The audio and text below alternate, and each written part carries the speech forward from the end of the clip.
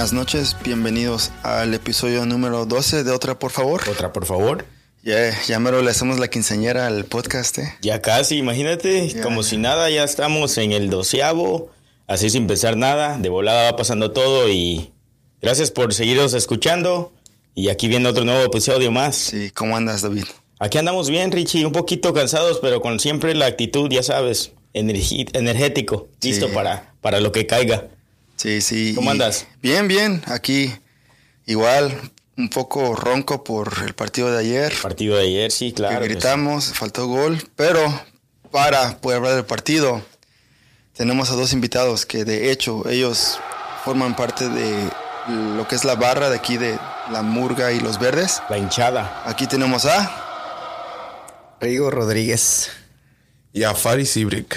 Sí, bueno, casi por lo regular cuando grabamos un episodio tengo un outline y tengo aquí algo ¿cómo se llama? Planeado. Uh-huh. Y esta vez dije, no, pues ¿sabes qué? Vamos a hablar de fútbol y vamos a hablar de las barras y vamos a hablar de cómo se sienten. Si ustedes nos pueden introducir un poco de dónde son, cuándo llegaron a Austin, cómo se sienten, a qué se dedican, si tienen perros, no tienen perros, tienen gatos, lo que ustedes quieran decir. Sí, pues yo soy Rigo y llevo desde el 2012 aquí en Austin. Me vine crecí en México, nací en México, en Reynosa, y crecí en McAllen, en el área del Valle de Texas, y ya llevo 8, casi 9 años aquí y ya estoy para quedarme. Ya tenemos equipo de fútbol, entonces ya no voy a ningún lado. Aquí me quedo, de aquí soy. ¿Qué tal tú? No, pues soy Faris Ibrick. Igualmente, yo nací aquí en Austin, pero a los 6 años me fui a vivir a Monterrey, México, por creo que casi 10 a 12 años, y luego ya me regresé para acá. Y pues igualmente como Río, aquí estoy para quedarme ya con Austin FC, así que ha sido una experiencia. ¿Y de México a qué equipos le van? ¿Les decimos o no? La pregunta puede que sean unos trancazos, cuidado. Puede que sí, puede que no. Al rato no queremos darles exclusiva. Okay. A ver si adivinan. Bueno, y más fácil. Antes de que empezáramos a grabar, Rigo nos estaba contando de todo lo que se planea. Y nos puedes decir un poco de lo que haces tú, en lo que estás involucrado y qué tanto apoyo ustedes le dan como un grupo a que la gente conozca más el equipo por medio de la afición.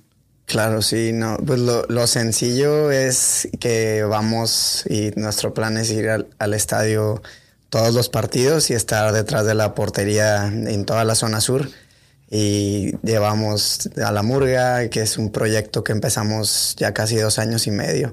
Tenemos, desde que supimos que íbamos a tener un equipo, dijimos no vamos a esperar a que llegue, ¿no? O sea, y eso es algo que a lo mejor otras culturas lo critican porque dicen que ¿quién la estás alentando? Todavía no tienes ni un jugador, y hasta el año pasado, en medio de la pandemia, pues tuvimos nuestro primer jugador, un chavo de 20 años, o sea, y nosotros ya estábamos en ruta de tener algo grande, ¿no? Entonces, ese es el proyecto, llevar a La Murga, aparte de Los Verdes, nació durante la pandemia y es un proyecto que nació de la necesidad de crear algo para que la gente se identificara más con el club, que era muy importante para nosotros. Ya habíamos estado en otros supporter groups y lo que queríamos era que el enfoque sea la tribuna y que sea apoyar al equipo y cantar y apoyar los 90 minutos y apasionar a la gente por el equipo, porque mucha gente no lo sabe, pero ya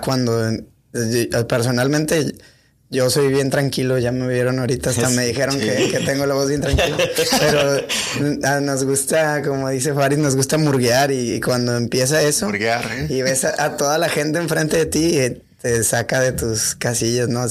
Te saca de tu zona de confort. Ajá. Y es lo que queremos para toda la sección, ¿no? Que todos estén cantando, que estén alentando y apoyando los 90 minutos con el sueño de ganar campeonatos y de tener un equipo. Los jugadores van a ser los héroes de la ciudad, y nosotros tenemos que tener líderes que guíen esa pasión y tener algo que haga a la gente sentir sentirse viva cada fin de semana, ¿no? Y eso es lo que hace el deporte y la competencia y la comunidad, ¿no? Entonces, eso es más o menos lo que hacemos y pues todo es musical, todo es en conjunto, cada aporte, o sea, yo puedo hacer esto 20, 30 horas de la semana o más, pero si tú vienes y cantas, eso es un aporte gigante. Vienes y traes una bandera 5 minutos. Siempre es la mentalidad y lo que queremos decir a todos dentro del estadio, que es bien difícil porque llegas y tienes miles de personas y no los puedes escuchar, no te pueden escuchar. O sea, si tú agarras una bandera, úsala 5 minutos y somos una familia gigante. Hay 3,500 personas allí. Te cansas, en 5 minutos dásela al que está al lado de ti y él se la da al que está al lado de él. Y entre eso llegamos a los 90 minutos y en conjunto creamos un apoyo que no se logra en muchos lugares, ¿no? Y pues llevamos 2 partidos y la verdad parece que se ha visto bien. Ustedes denos la crítica constructiva. No, fíjate que así como tú dices, yo el primer partido me quedé muy sorprendido porque los 90 minutos, oye, sin parar, suénele, cántele y todos arriba y todos, nadie sentado. O sea que eso fue una experiencia única para mí en particular porque yo he visto muchos hinchas, ¿no? De otras ligas y de equipos grandes, ¿no? Sí. Y no lo he visto, que 90 partidos estén apoyando a su equipo para echarle, que le echen ganas, ¿no? Sí. Fue algo increíble para mí. Yo creo que eso resaltó y se ve mucho del grupo y de la formación que ustedes quieren crear para el equipo, ¿no? Sí, bueno, mi pensamiento de este episodio es: España tiene a Manolo del Bombo y nosotros tenemos a 2. Tenemos a Rigo, que es el que... Yeah. Él es muy calladito, conociéndolo personalmente, pero si tú lo ves en un video, parece que este vato anda ahí en East Austin, ahí alentando a la banda con encuerado. Y luego, cuando escuchan en la televisión o ven algo, escuchan a alguien con un ritmo acá chido en el bombo. Aquí está Faris, el del bombo. A ver, platícanos, Faris. No, pues como dice Rigo, agregándole, lo chido de todo esto es que pues Austin es una ciudad muy, muy única, muy, muy diversa. Y creo que lo que estamos trayendo, la visión que trae los Verdes, tanto como los Verdes y la Murga, es una visión muy única. Es una combinación muy, muy rara de Spanglish cuando se escucha los cánticos. Sí. Y donde todos pueden participar. Yo personalmente, como dice Rigo, yo no soy bueno pintando, por ejemplo. Y en el tifo yo hice una ventana y es todo lo que hice. Sí. Digo, un cuadrote así grande, pero le pusiste los ojos a la salamandra. Ese sentido de pertenencia de que yo hice eso, fui parte de eso. Sí. Entonces se vuelve siendo como dice Rigo, una familia. Y donde puedes, de cualquier edad, cualquier sexo, cualquier religión, lo que sea, puedes ser parte. Y todos nos tratamos súper bien y todo está súper padre. Y como ustedes han visto en los últimos juegos, para ser un equipo que solo tiene 2 juegos, yo creo que hemos superado muchas expectativas. Sí, algo que bueno, porque mi esposa, ella no quería los partidos, como que vamos a gastar de dinero y vamos. Y luego ya hasta el último ya como que, ok, está bueno, vamos. Y ya fuimos, y luego también tu chava, también igual, al principio no, ok, vamos, porque va la esposa de Richie. Al final de cuentas, sí, porque yo compré mi boleto, ¿no? Yo dije, no, pues yo sí voy a ir. Chingados, ¿no? Y ¿A ti te pasó lo mismo? Y al final de cuentas, no, se dio cuenta, que va a ir él, que va a ir ella, que va a ir ella, que... Yo quiero ir, yo también quiero ir. Y ahí está uno tratando de buscar la manera de meterla y encontrarle un boleto. ¿Qué hiciste, David, para poder conseguir un boleto? ¿A quién se las sabe? No. Tengo un camarada que me hizo el parote. Y sí, conseguí no estuvimos juntos en la misma sección y en el mismo... ahí en los asientos, pero entró al estadio y estuvimos juntos cuando entramos. Y eso fue, yo creo, lo chévere, ¿no? Sí. Y luego mi esposa entrando al estadio es como que vio algo diferente. Nunca había visto esa parte de Austin. Y lo que ustedes están organizando es como alguien que nunca ha ido a un partido de fútbol. Ustedes hicieron lo posible para que la gente que se quede. Dije, ok, empatamos 2 partidos 0-0, pero por afición le ganamos a muchos, por goleada. No, y hasta me atrevo a decir, dices que a gente que no ha visto el fútbol, hasta gente que ha visto el fútbol, no han visto, un tipo de apoyo como este. Estuvo interesante ese partido porque al final pedimos una canción así de que hey, vamos a hacer esta al final y se acabó el partido y estábamos a media canción y la íbamos a acabar y todos saltando. Entonces esa experiencia de un empate, pero tenemos un equipo y no importa nada más que eso, ¿no? Fue especial. Y algo que le iba a agregar hace rato, que también a lo mejor muchos no saben, el ensayo más grande que hemos tenido nosotros fue con 500 personas uno y el segundo entre 750 y 1000. Entonces llegar a esta experiencia con un estadio lleno por primera vez y llegar a tener las secciones de 3500, ¿no?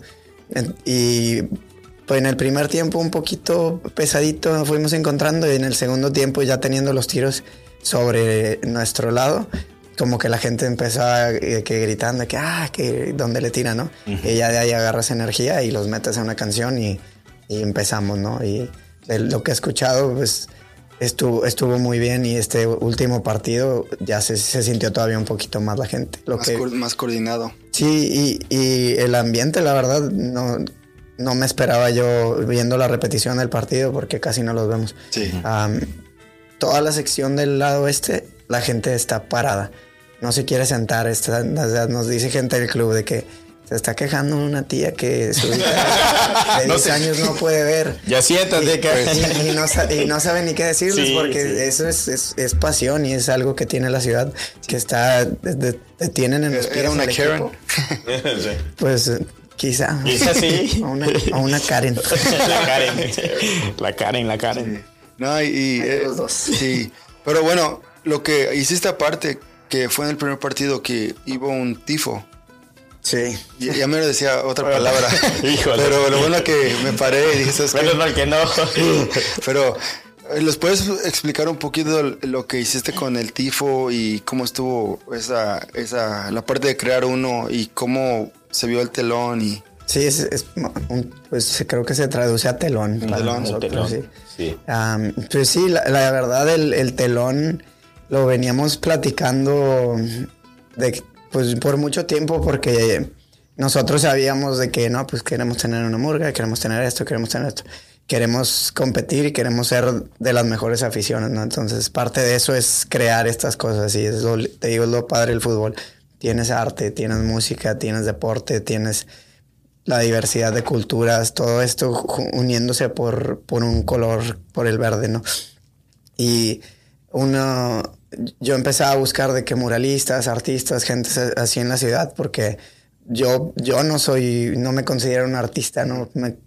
Si me considero algo es que no me da miedo ir a intentar algo y eso es lo que me gusta decirle a la gente. Desde cuando pintas un telón, pintamos muchos no banderas, pero los lienzos o trapos que le llamamos nosotros de 15 pies por 4 pies de alto. Y es todo con lo que decoramos la sección normalmente. Y desde empezar a pintar esos, nosotros teníamos amigos que nos los diseñaban, cosas así. Los trazábamos con proyectores y los pintábamos y los llevamos a lugares donde la gente decía, no, es que yo no sé pintar. Y le digo, pues no me importa si no sabes pintar, mira. Ven, métele aquí. Tú píntale adentro de las líneas, nada más no le eches tanta pintura porque... Nada más no te pases de lanza porque luego tengo que limpiar mucho, ¿no? Pero así empiezas, ¿no? Porque le das tú a la gente, nos gusta decir que queremos empoderar a la gente a ser creativos y a crear y a que tengan la comodidad y la confianza de que, yo puedo hacer algo. Entonces ya de ahí empiezan a pintar y luego vengo yo y hago las líneas o viene alguien más. Pero ¿qué es la meta? La meta no es que nada más vengas a pintar el centro. La meta es que agarres la confianza de llegar a pintar esas líneas, de tener esa confianza de tú decir, yo algún día puedo hacer mi propio trapo o cosas así, ¿no? Y desde entonces todo eso se traslada a llegar al punto donde pintamos un telón de 105 pies por 60, 58 pies. Y ahí una de las personas que fue clave se llama Luis Angulo, él es un muralista de aquí de Austin, es venezolano. Ahí luego lo invitan a cotorrear también. Oh, sí, claro que sí. Para unas arepas en corto. Escucha decir las arepas en corto. Traen arepas.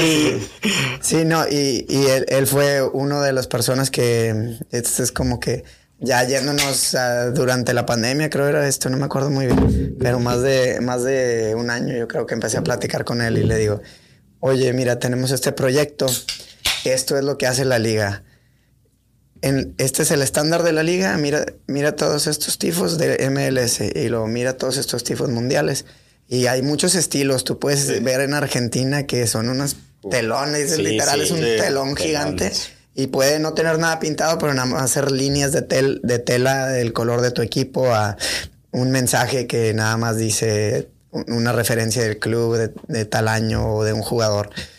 Y luego llegas a los tifos más como europeos, ¿no? Que es algo como lo que tenemos nosotros, que podemos tener el frente, o sea, una tridimensional, ¿no? Algo tridimensional. Entonces fue con lo que jugamos nosotros, tener un elemento enfrente, un elemento atrás y un elemento que usamos. Normalmente podemos hacer texto dentro del tifo, pero nosotros quisimos usar la pantalla porque otra persona que ayudaron se llama Schmidt y Linney, se me olvidó su nombre, Chris Schmidt creo, y Linney. Uno hizo una gráfica como del marquee del Paramount, que es el ¿cómo se dice? El teatro. El letrero del Paramount. Es un teatro. Pero es un teatro que hacen muchos shows ahí, ¿no? De comedia, música y todo. Y es histórico aquí en Austin. Algo similar a eso y le pone bienvenidos a Austin, ciudad de leyendas. Welcome to Austin, City of Legends. Y eso lo animó ella, ¿no? Entonces tenemos todo ese, regresando a lo que es los verdes y la murga y todo eso. Tenemos gente que le hemos empoderado y que hemos aceptado en el grupo y les damos las riendas para decirles que nosotros a lo mejor empezamos aquí, pero ustedes vengan y creen. Sí. Y la gente está emocionada por el equipo, les encanta el fútbol y hacen todas estas cosas. Y la verdad, llegando a este punto ahorita, a veces ya me estoy desviando del tema, pero a veces hasta se siente fácil. Porque dale. Se siente fácil a veces porque hay tanta gente con ganas y con creatividad y nada más estaban esperando que hubiera un grupo organizado donde lo pudieran hacer, porque cuando ya hay una organización, pues ya todos pueden aportar su granito, sea grande, sea chiquito, lo que quieran meter, ¿no? Y pues regresando a Luis, yo le digo a él, este es el proyecto y ya los ejemplos. Y él lo primero que me dice es de que está muy chido, la verdad sí me interesa mucho y nosotros estamos buscando voluntarios. Su dinero lo hace pintando murales en la ciudad y siendo contratado. Pero esa es la tirada, ¿no? Nosotros tenemos, a mí no me pagan por esto, o sea, invertimos el tiempo de la pasión y para mí es un proyecto que siempre ha sido como que comprobar que el fútbol y quizá no somos una barra, pero tomamos lo positivo de una barra y lo usamos para emocionar a la gente y para que se apasionen. Y ahí es donde nosotros tenemos que ir y vender eso, y decirle a la gente, mira, tenemos tantos voluntarios, tenemos tantos miembros y queremos crear algo contigo, ¿no? Y eso le gustó mucho a él y me dice, me ha dicho él como que es algo que admiro, es que ustedes están ayudando a la gente a crear. Y sea, te digo, pintura, sea música, sea lo que sea. Y me dice, yo quería participar de alguna manera, pero no sabía cómo en lo que es el equipo. Porque el equipo, pues, ve a algunos artistas y no tocan todos los puntos de la ciudad. Es muy, muy difícil.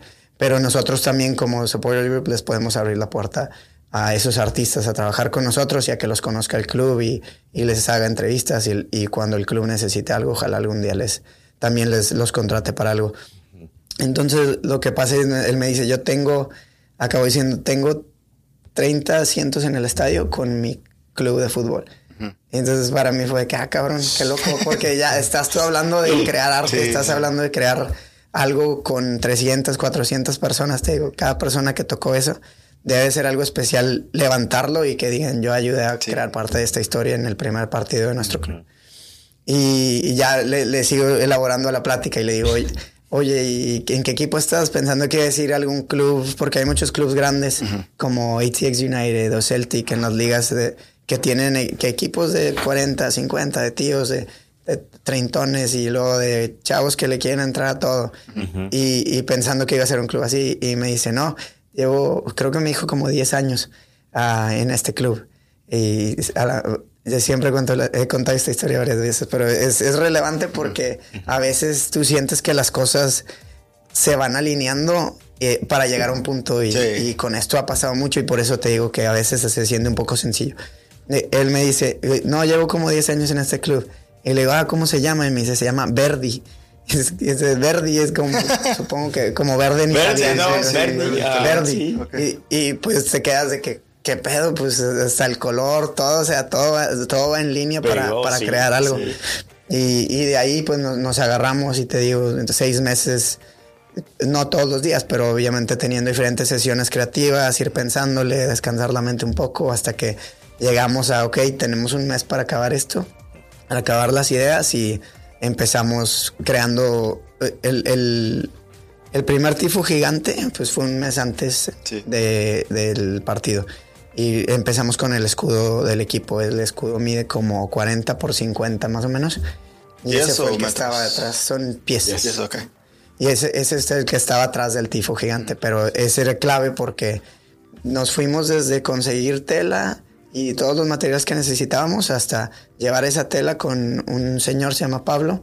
Él trabaja hace tapicería, como de carros. Ajá. Y alguien nos consiguió el contacto y nos dijo, no, yo lo puedo coser.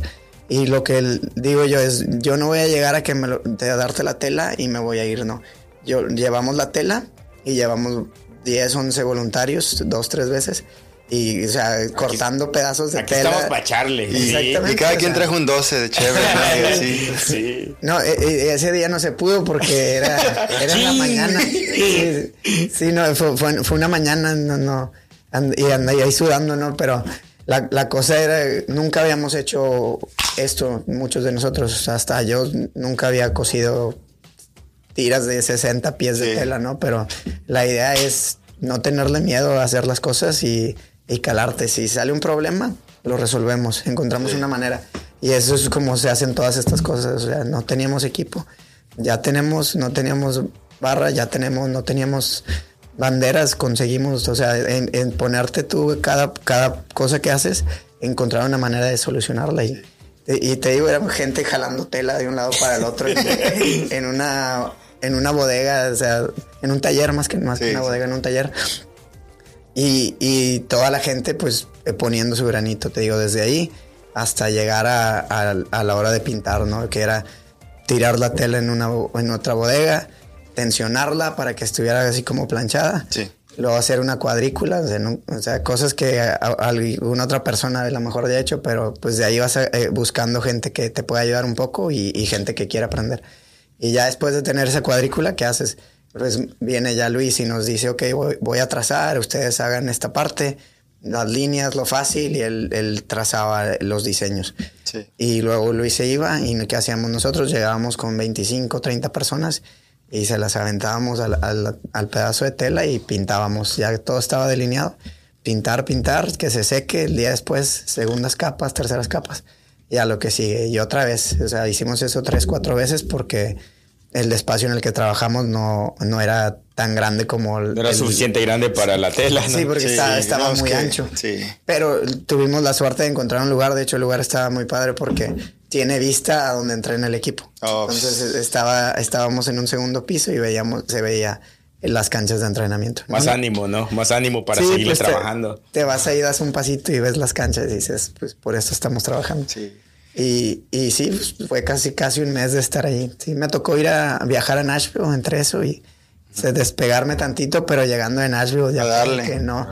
De aquí, te digo, empezamos a planear el tifo de este último partido, el mosaico del mes del orgullo. Y todavía ni acabábamos esto. Y ya finalmente lo terminamos. ¿Y qué sigue? O sea, ahora hay que recortarlo todo. Y luego tuvimos una semana ahí como que de nervio de cómo le hacemos porque la tela es media delgada. ¿Cómo lo reforzamos para que esta madre la podamos subir y bajar 5 o 6 veces? Y ya nos las ingeniamos con muchas cintas, digo, o sea, a veces es algo sencillo, pero le creamos un borde de cinta, el Gorilla Tape, así el negro, y a esa madre es como que nuestra salvación. Es que eso ayuda para todo, la cinta, ojo. Sí. Y luego empezamos a platicar de eso, de que decía, no, yo por 2 años traía el carro, la defensa del carro con cinta y no se caía, y que no va a aguantar el telón en 3 minutos, ¿no? Y esa era la meta, ¿no? Llegar al punto donde pues ya nos sentíamos cómodos, que no se nos iba a caer, porque tú busca videos en YouTube de recibimientos fallidos y vas a encontrar que se rompe de en medio, que está bien feo, que lo sacan al revés. Y desde que, imagínate, o sea, todo el tiempo que le invertiste, todo el esfuerzo de la gente, de cientos de aficionados, y luego que se te rompa, o no, y déjate que se te rompa, pues ya gajes del oficio, pero que sacarlo al revés. Sí, ya, no, es que... Me imagino al César Chávez de vuelta. Sí, de cabeza. Es un nervio ahí, ¿no? Y es falta de comunicación, o falta de enfoque, o algo ahí que pasa y no queríamos hacer eso, no queríamos entrar a la liga así como ustedes han dicho. Llegamos al partido con la banda y con ya una coordinación entre líderes, porque es lo que necesitábamos. Quizá no íbamos a tener 3,500 cantando ya, pero íbamos a tener a líderes trayendo esa energía y diciendo la gente sintiéndose comprometida. Y igual el tifo, queríamos un tifo talla mundial, y si te pones a ver los posts, o sea, lo compartieron en Argentina, lo compartieron en Europa, en los diarios más grandes nacionalmente, y esa es la vara que queríamos poner, ¿no? O sea, vara alta y tener un estándar así de alto, porque es el tipo de afición que podemos ser. Te digo, gente que pintó en el tifo llegaba y estábamos platicando y estaban pintando y te dicen: no, yo ni tengo boletos para el partido. Y eso es algo que a mí me había tocado ver en otros lugares, con equipos que tienen años de historia. O sea, gente que va y ni va a entrar al juego y está haciendo cosas. Pero nosotros desde ahorita ya tenemos ese tipo de compromiso, y es algo especial, porque te digo, nada más de ver la comunidad que tenemos dentro de los supporters. Y ahorita que estaban hablando con Faris, me acordé de algo, porque llevamos tanto tiempo trabajando y son tantas personas, tantos egos, tantas cosas que manejar. No creas que es como que nunca nos enojamos, nunca estamos en desacuerdo. Un día no estamos en la misma página con alguna otra persona, pero el día después doblamos el brazo y sabemos que es más grande que nosotros y seguimos trabajando. Y esa es la cultura que hemos estado creando, y la verdad, no siento que pueda acordarme de un caso donde alguien se fue enojado y no ha regresado, ¿no? Sí. La verdad, todos quieren ser parte de esto. Pero ahora que mencionas eso, tienes mucha razón, ¿no? El ego y todo de ideas diferentes que va a haber, ¿no? Especialmente en una comunidad tan grande como es, ¿no? Pero pasa mucho en los partidos así de fútbol, por decirlo en alguna forma, porque a nosotros nos pasa lo mismo. Cascareando. Sí, cascareando. Estamos cascareando y ahí nos podemos decir lo que queramos y enojados. Una vez acaba el juego, nada pasó. Siempre ando barriendo al chaparro. Sí. Como latino, o sea, te calientas y... Claro. Y es la calentura le echas la culpa a alguien y luego pues de ahí se crean cosas personales, pero la comunidad fuerte es la que sabe sobrepasar esas cosas. Entonces sí hubo tiro entre tú y el Faris. Siempre chocan. Siempre. Se está riendo. Sí. Hay gente que se harta de nosotros. Pero le seguimos, ¿no? Sí, bueno, la parte del tifo y la parte acá de jalar raza, pues aquí está Rigo. Pero el que trae el ritmo con el bombo es el Faris. El que trae el movimiento de cadera. Platícanos, Faris, ¿cómo empezó todo para ti con el equipo y con el bombo? Con Rigo. Así empezó. Básicamente, pues Rigo fue... anunciaron, güey. Al Chile, pues estaba todo. Anunciaron el equipo, güey, y pues yo estaba acá viendo otro equipo de fútbol. Estaba en mi onda. Y anuncian y Rigo me manda mensajes de que no, checa esto. Y yo que, no, pues sí, chido. Pero luego me insiste Rigo, me manda mensaje y me dice... Todos los días Rigo. ¿Qué pasó, Rigo? No, y Rigo traigo el texto hasta la fecha, traigo... Screenshot y todo. Screenshot y todo. El día que me dijo, güey, vamos a enseñarles a hamburguear. Así me dijo. Vamos a hamburguear. Hamburguear. Yo sí que hamburguear. Yo tocaba el bombo por un rato. Sí. No, en ese tiempo no era... O sea, llevaba digamos que 1 año, 2 años tocándolo. Entonces yo la verdad cuando Rigo me invitó tuve muchas preguntas. Dije, no sé si esto pegue aquí, porque pues yo veo otros equipos de la MLS y ves el típico tamborcito así que y no ves lo único que yo he visto es probablemente el AFC y Houston, probablemente, que tienen este tipo de cultura. Entonces yo no lo pensé, pero bueno, me invitó, llevo el bombo Y fue el announcement, ¿no? Que fue la primera vez que tocamos un bombo y pues la verdad la banda lo recibió muy bien. Habían sacado no sé quién la verdad hizo el cántico, pero la de dale, Austin. Y me acuerdo que lo repetimos como como 20 qué bonito veces. canta este vato. Te estoy diciendo, si ahí está el puro ritmo. Como 20 veces la cantamos esa, pero luego ya poco a poco, después de eso, pues empezó a arrimar la gente, trompetistas, gente muy experimentada, gente profesional y como dice Rigo, o sea, ha sido, todos han estado incluidos en este proceso de varias partes de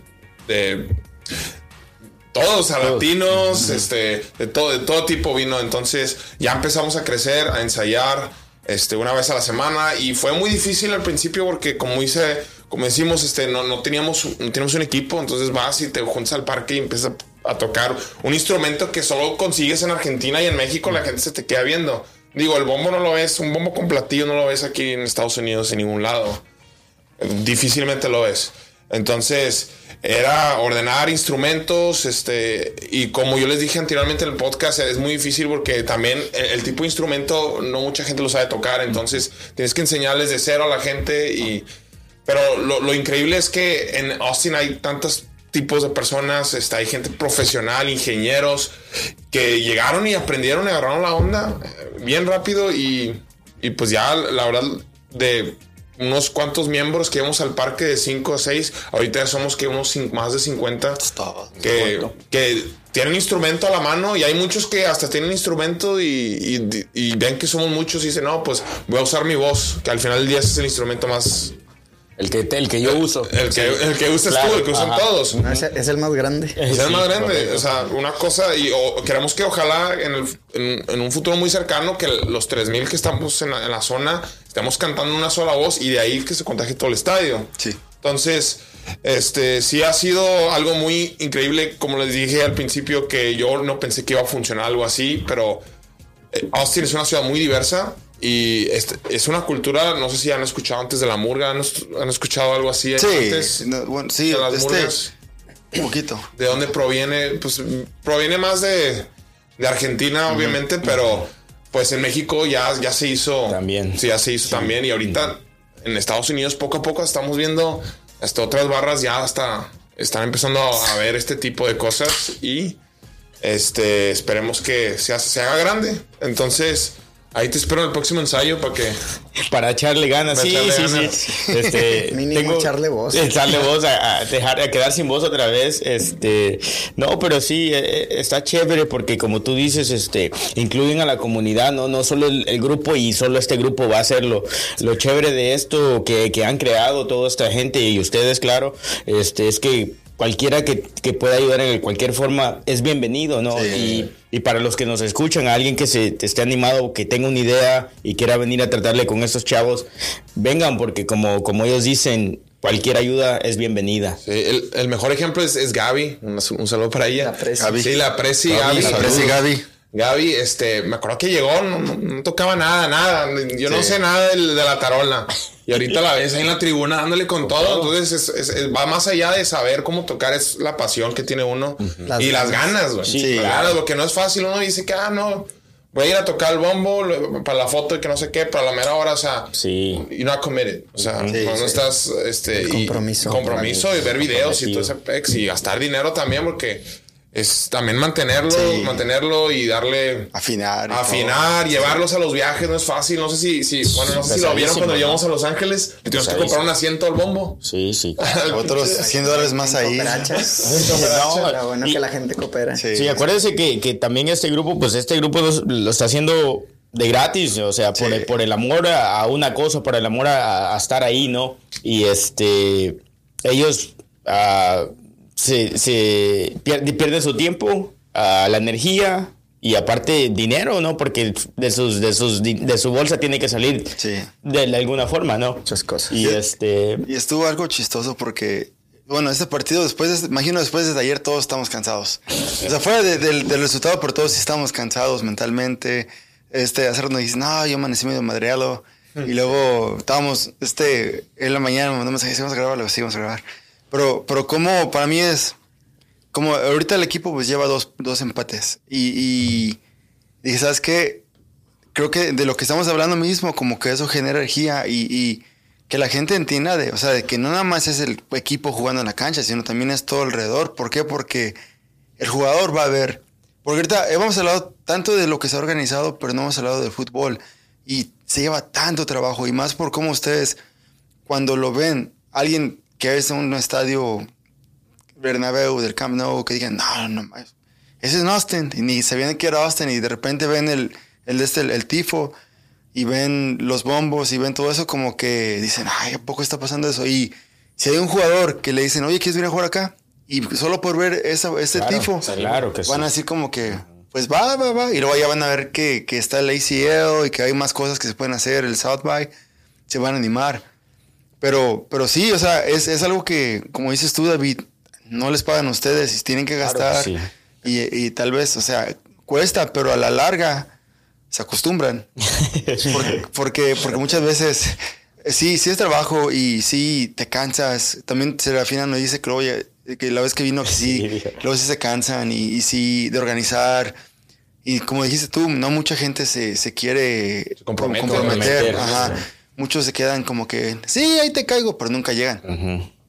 Pero como ustedes que son consistentemente están ahí dándole, es una recompensa que es amor al arte. Sí, y claro, cuando tienes amor al arte, de ahí empieza todo. Y es como ahorita los jugadores están viendo esa parte, imagino que al rato va a cambiar algo. El primer gol cuando venga, sí, como tú dijiste, lo vamos a cantar como si... Sí, a pulmón de fuera, ¿no? Con todo lo que tengamos adentro, yo creo. Porque mucha gente estaba esperando, este partido pasado. Mucha gente yo creo que lo presentía de alguna forma, lastimosamente no se dio, pero ahí estaba la gente. Cada tiro, cada jugada cerca de la otra portería estaba la gente con los nervios. Imagínate. Sí, yo miraba a la gente porque yo me estaba fijando y todos estaban tensos, ¿no? Como que, y no, pues no, es una presión, güey. Sí. Hombre, cuando metamos el gol, se lo vamos a escuchar hasta Zuko Park. Porque lo vamos a gritar. Y como tú dices, güey, al Chile somos el número 12, güey. Sí. Somos el número 12 y queremos ser esa parte que influye, güey. Y como también se siente un poco, o sea, la gente no sabe lo que está pasando en Austin. La ciudad está un poco subestimada en términos de lo que es fútbol. Desde antes, o sea, desde antes que venía el equipo, que no se lo merecen, que no. Y nuestra no misión, pero una de las cosas es demostrar que sí. O sea, ya con vender todos los asientos, con todo lo que hemos estado haciendo, el ambiente cuando se empiecen a dar cuenta, o sea, muchas tribunas les ponen micrófonos y a nosotros ayer nos pusieron en nuestra área. Uh-huh. Y como que yo sentí que se empezaron a dar cuenta y alguien me dijo, no, que creo que el jueves los van a volver a poner. Pero porque quieren que se escuchen esos ambientes. Y te digo, está subestimado, pero la verdad es que poco a poco pues se van a ir dando cuenta. Especialmente si empieza a ganar el equipo y todo eso. Y estaba viendo como tweets que decían que no,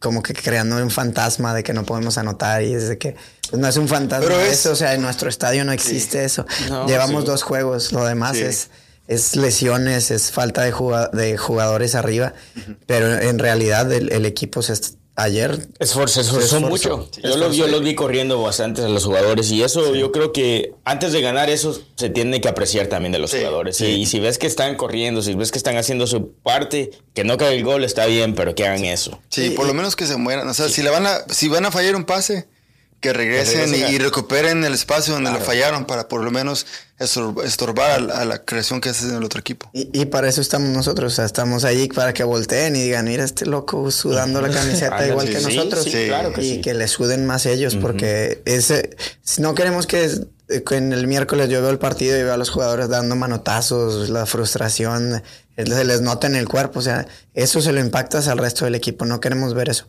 queremos ver que se la partan y si se la parten, pues ¿de qué nos quejamos? ¿A quién no le gusta eso, no? Eso es lo único que esperamos, que le echen todas las ganas y que volteen para arriba y vean que nosotros también estamos sudando con ellos. Y eso es lo que te digo, o sea, ponen eso del fantasma y les pongo yo. No es ningún fantasma ni una maldición ahorita. La verdad, estoy yo en un punto donde digo, no sé si quiero, así esto es más personal, porque no sé si quiero que nos metan un gol primero. Para enojarnos. para salir de esas, porque ahorita estamos creando afición en las malas y no porque llevamos 2 partidos empatados, pero porque llevamos ¿cuántos partidos ganados? Solo 2. Sí, solo 2. Y pudimos sacar varios empates, pero si nos meten un gol y nosotros podemos elevar el ánimo del estadio, eso va a marcar algo muy grande, pero también me pongo a pensar y estoy en el punto donde la verdad eso puede ser una lección muy buena para todos nosotros, pero también nos merecemos el gol. ¿Por qué? Por lo que hemos hecho estos 2 partidos. Y el tercer partido va a ser igual. Vamos a llegar con toda la cancha y si cae el gol, muy bien. Y si no cae ojalá sea todos los partidos. O sea, aunque meten el primer gol, que esa emoción siga. Porque desde la cancha, cuando llega el equipo rival, es como siente cuando... la presión. Siente la presión, ajá. Y es algo que eso genera cultura. Eso genera la pasión por un equipo. No es nada más de que, I got season tickets and I'm gonna go see my team. Sí. No, es de que, ¿sabes qué? Pues están perdiendo y apoyarlos. Y aunque pierdan la gana, llegar con las mismas ganas. ¿Por qué? Porque al final de cuentas, tal vez no nos pagan, tal vez no generamos, los jugadores van a su casa, van y vienen. Sí. Pero el jugador que venga y que sea leyenda va a decir, ¿sabes qué? Fue por lo que hice, pero aparte fue por los que están allá arriba. Los que están arriba, sí, claro que sí. Y si tú te das cuenta, güey, en los partidos de visitante donde más ha ido gente es donde más juegan bien, porque yo siento que, por ejemplo, el partido de entre semana que tuvimos en el Minnesota, güey, sientes que los jugadores ya quieren venir, güey, a casa. Y yo siento que les está gustando eso. O sea, se sienten muy a gustos en el terreno de juego con la gente. Porque como dicen, o sea, puede que sea presión para los jugadores o presión para el de visitante.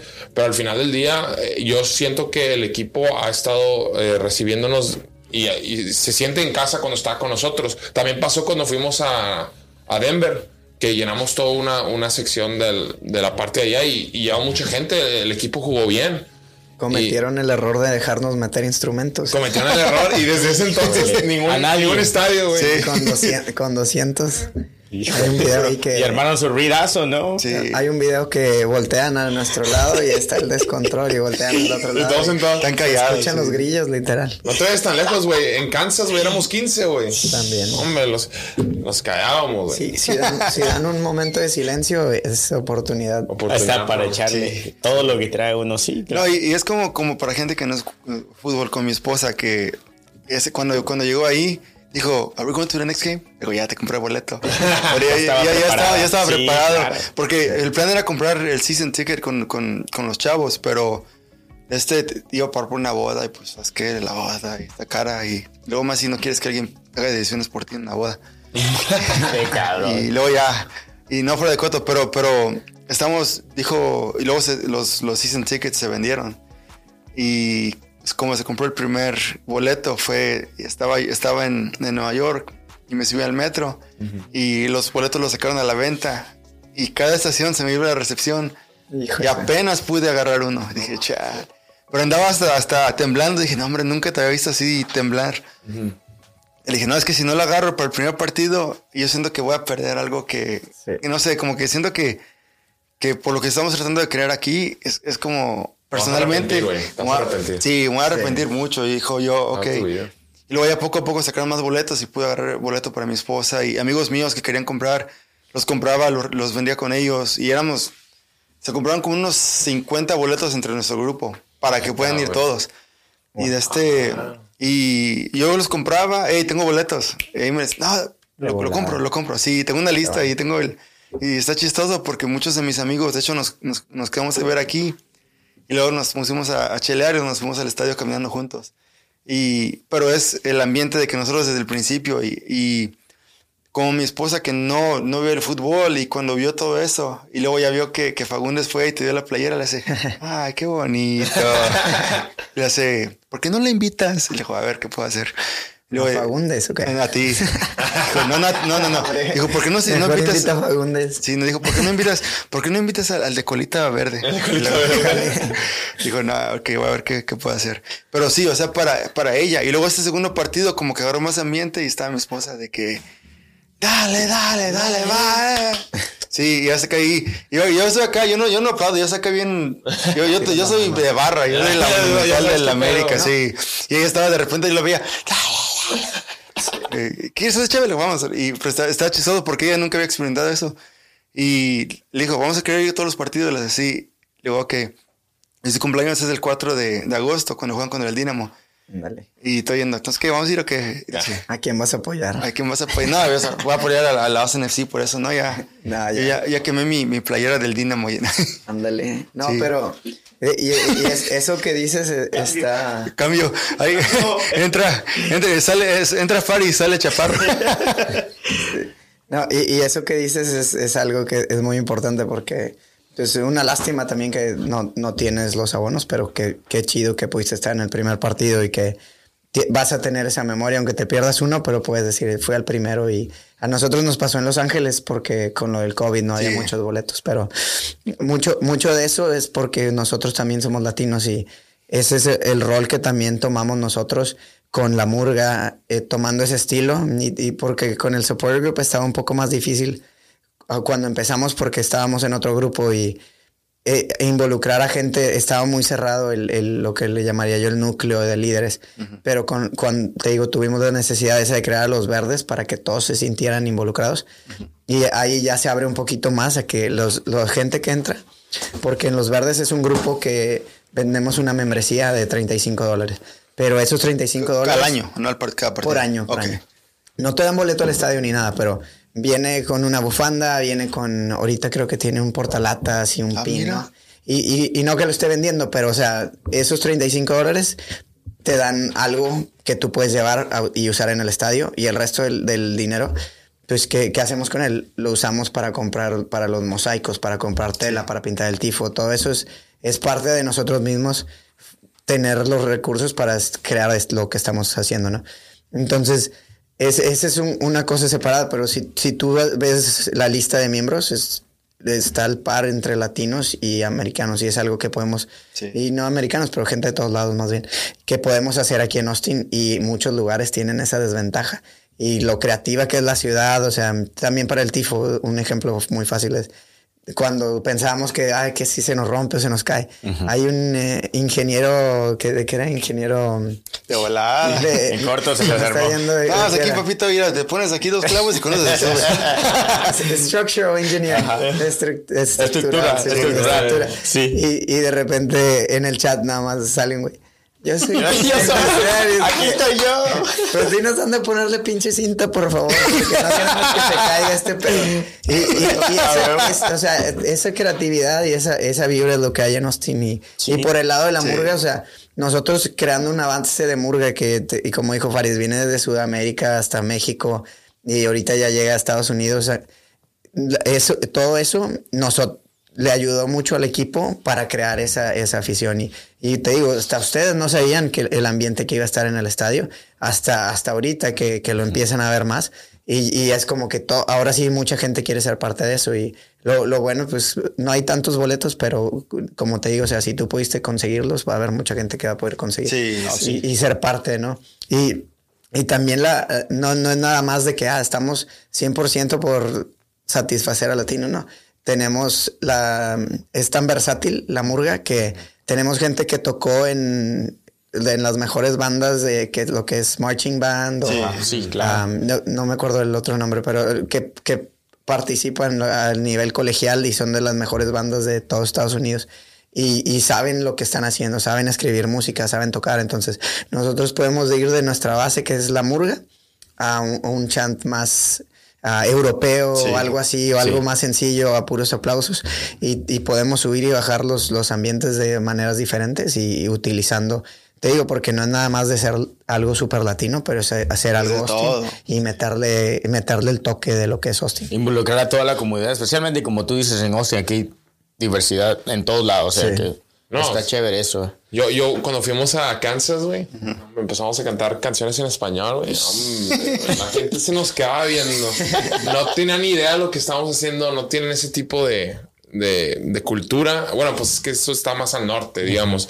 Pero, o sea, igual en Nashville y da una satisfacción bien chido.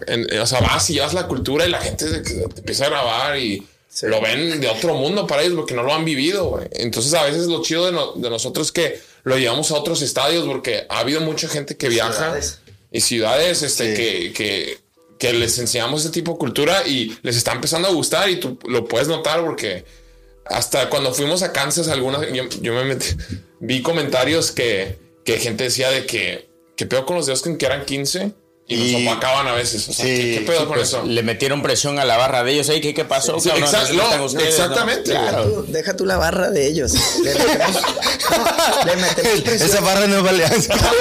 No, y ni es por hablar de barras. Le metemos presión a todo el estadio de ellos.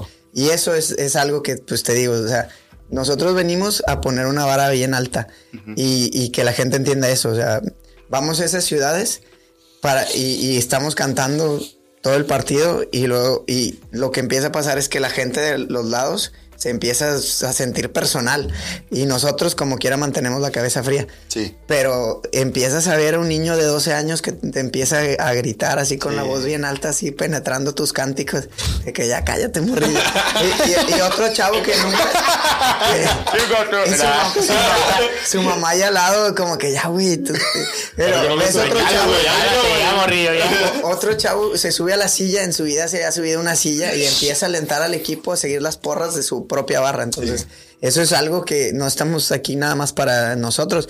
Queremos elevar a toda la liga y que sientan la presión de que, oye, no estamos haciendo ni madres. O sea, y eso es lo que nos importa, ¿no? Hay barras muy buenas en Portland. No me ha tocado verlos. En LAFC los pude ver, pero sin sección llena. Pero tienen una cierta estructura. Pero es lo que queremos, ¿no? Que los otros lugares digan, y si no lo hacen, que no lo hagan, pero mínimo que vean y nos van a criticar que somos pagados, que plásticos, que porque practicamos 2 años antes. Pues eso a ti que ni que nos estuviéramos gastando tu tiempo, claro, ¿no? Claro. Pero si practicaran, a lo mejor alentarían así. Cada que la gente hable y los critique, yo les recomiendo una canción, la del Moña de Alambre. A ver, cántala. No, un día. No, pero si la cantan nos cortan el podcast. No, ya te van a caer el copyright. Sí, por eso dije. No, pero tienes 15 segundos. 15 segundos. 15 segundos de fama, güey. No, pero lo que ojalá un día llegue es de que si un día el equipo llega a una final, que veas a la gente en su casa, si ganan llorando porque ganaron un campeonato, y si pierden lloran porque ven a su equipo perder un campeonato.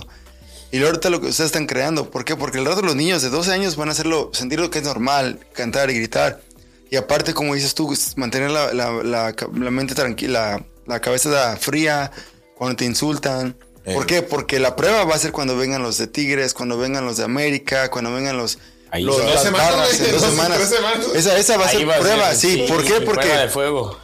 Pero que ellos vean que se puede hacer todo el desmadre que uno quiera con respeto. Claro, porque lo que yo vi la última vez que fui al partido yo soy americanista. 100%. ¿Sabes qué? No, ya estuvo, aquí le cortan ya. No, pero lo que yo vi que no me gustó es de que, haz de cuenta, el partido 90 minutos, 85 escuchando a 3 vatos detrás de mí mentando la madre Guiñac todo el partido. Y luego, no puedes decir algo más. Sí. Solamente una vez hablaron del, oye, está bien cómo se acomodaron en la cancha. Todo el tiempo estaban mentando la madre Guiñac. Y es como, pagas 200 bolas, incluyendo tu cerveza, para que vayas y se la mientes a un jugador. O sea, es... No, y es a mí me gusta llamarle el chicharroneo, güey, porque lo ves en cualquier partido de la selección, se pone aburrido el partido y va pasando el güey del América y no, hombre, te lo hacen garras y luego ahora va el de Chivas y los del América del otro lado echándole madres. O sea, vas a apoyar. Sí, vas a apoyar, o sea, y para mí es como el grito de puto y toda esa parte, o sea, ya sí, no importa qué connotación digas, o sea, ya déjale de gritarlo. Y lo que me ha gustado es que no se ha visto y se puede crear buen ambiente sin decir el grito. O sea, es un ambiente muy sano. Un ambiente muy sano. Y no te tienes que ir muy lejos para lo que hiciste de gente llorando y siendo muy pasional. Güey, te puedo asegurar que cuando pase el primer gol en el estadio aquí, güey, en nuestra sección vas a ver mucho. Hombre, ya me andaba yo llorando con un tiro de esquina yo. Y la de Fagundes, que esa. Y eso no llora, pero es así como que... no, sí, te vas a llorar algo así. Sí, es un ambiente muy sano, güey. Y se va a quedar así, te lo puedo asegurar. Al final de cuentas es respetar al contrario y respetar a los fans que vienen desde lejos, ¿no? Para sentirnos igual, para cuando la barra del Austin sí vaya para allá también recibe el mismo respeto que se le está dando, ¿no? Y como en cualquier otro deporte, ¿no? El fair play, ¿no? Como por decirlo así, se vale y lo tenemos que hacer. Y yo creo que eso es que a nosotros los latinos hispanos nos falta un poquito a veces, ¿no? Nos metemos mucho tan en la fanatismo nos que... queremos... No, y somos tercos. Terquísimos. Y eso es algo que nosotros también le decimos a la gente y es una de las bases. Si ustedes escuchan el grito ese de puto, lo que sea, de volada... Ey, párenlo, dile, tranquilo, güey, aquí en este pedo no está bien. Sí. Y no es, o sea, si no le quieres decir directamente, eso ya en la liga es sancionado bien cabrón. Entonces tú lo puedes reportar y vienen y te sacan ese güey. Y si no aprende, pues no vuelve a entrar al estadio. Y así de simple es, o sea... Sí, no es de que, para mí significa otra cosa, para mí no es, en muchos lugares estás insultando a alguien, entonces también entiende eso y ven son de paz y ven a divertirte y a ser parte de algo, porque eso es básicamente. Sí, y no tiene lugar en lo que estamos haciendo, estamos viendo el fútbol, no estamos para andar de tercos, no tercos, pues para apoyar nuestro equipo mejor. Sí, claro, es lo que necesita como quiera, ¿no? Y es necesario usarlo, digo. En la selección la gente sabe, güey. La gente sabe que va a ser sancionado y lo hacen como quiera. Y es lo que no me gusta. ¿Por qué? Porque ya los siguientes 2 partidos locales en las eliminatorias van a ser a puerta cerrada. Saliendo de COVID, tanto tiempo, más de un año para poder ver a la selección jugar. Y luego por 2, 3 babosos que están... Que agarraron a la gente, sí, güey. No, y la lección debe ser durante el partido, ¿no? De que, ya se fueron todos, ya hicimos nuestra feria, no. Perdiste tu dinero y perdiste todo porque no pudieron controlarse. Pero eso al final no van a aprender, no se aprenden. Perdón, al final es lo que voy yo también, ¿no? ¿Ustedes en realidad creen que esa sanción va a parar el grito? ¿En realidad? Yo no creo que lo pare todavía. Yo creo que no. Pero por eso digo, la sanción tiene que ser una consecuencia durante el partido. Se acabó y se acabó. Y que pierda los puntos México, pero también... Es un negociazo de México. Lo que yo siento que va a pasar es de que no va a parar en México, en Estados Unidos, pero sí va a parar cuando México juegue en otros países y vean mexicanos. ¿Por qué? Porque en el Mundial no lo podían gritar. En las confederaciones del 2017 tampoco lo podían gritar. Cada que alguien lo gritaba, luego llegaba de seguridad y afuera, lo corrían. Porque así son más estrictos. Pero da aquí... más pena, güey. Sí. Cuando ya en Rusia, da más pena, güey.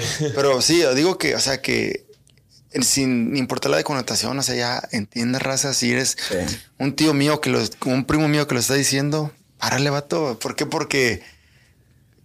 ¿Qué ejemplo le estamos dando a los chavos también? Sí. O sea, a los que nos están escuchando, acuérdense, eso no va en un partido de fútbol, eso no va y no lo hagan.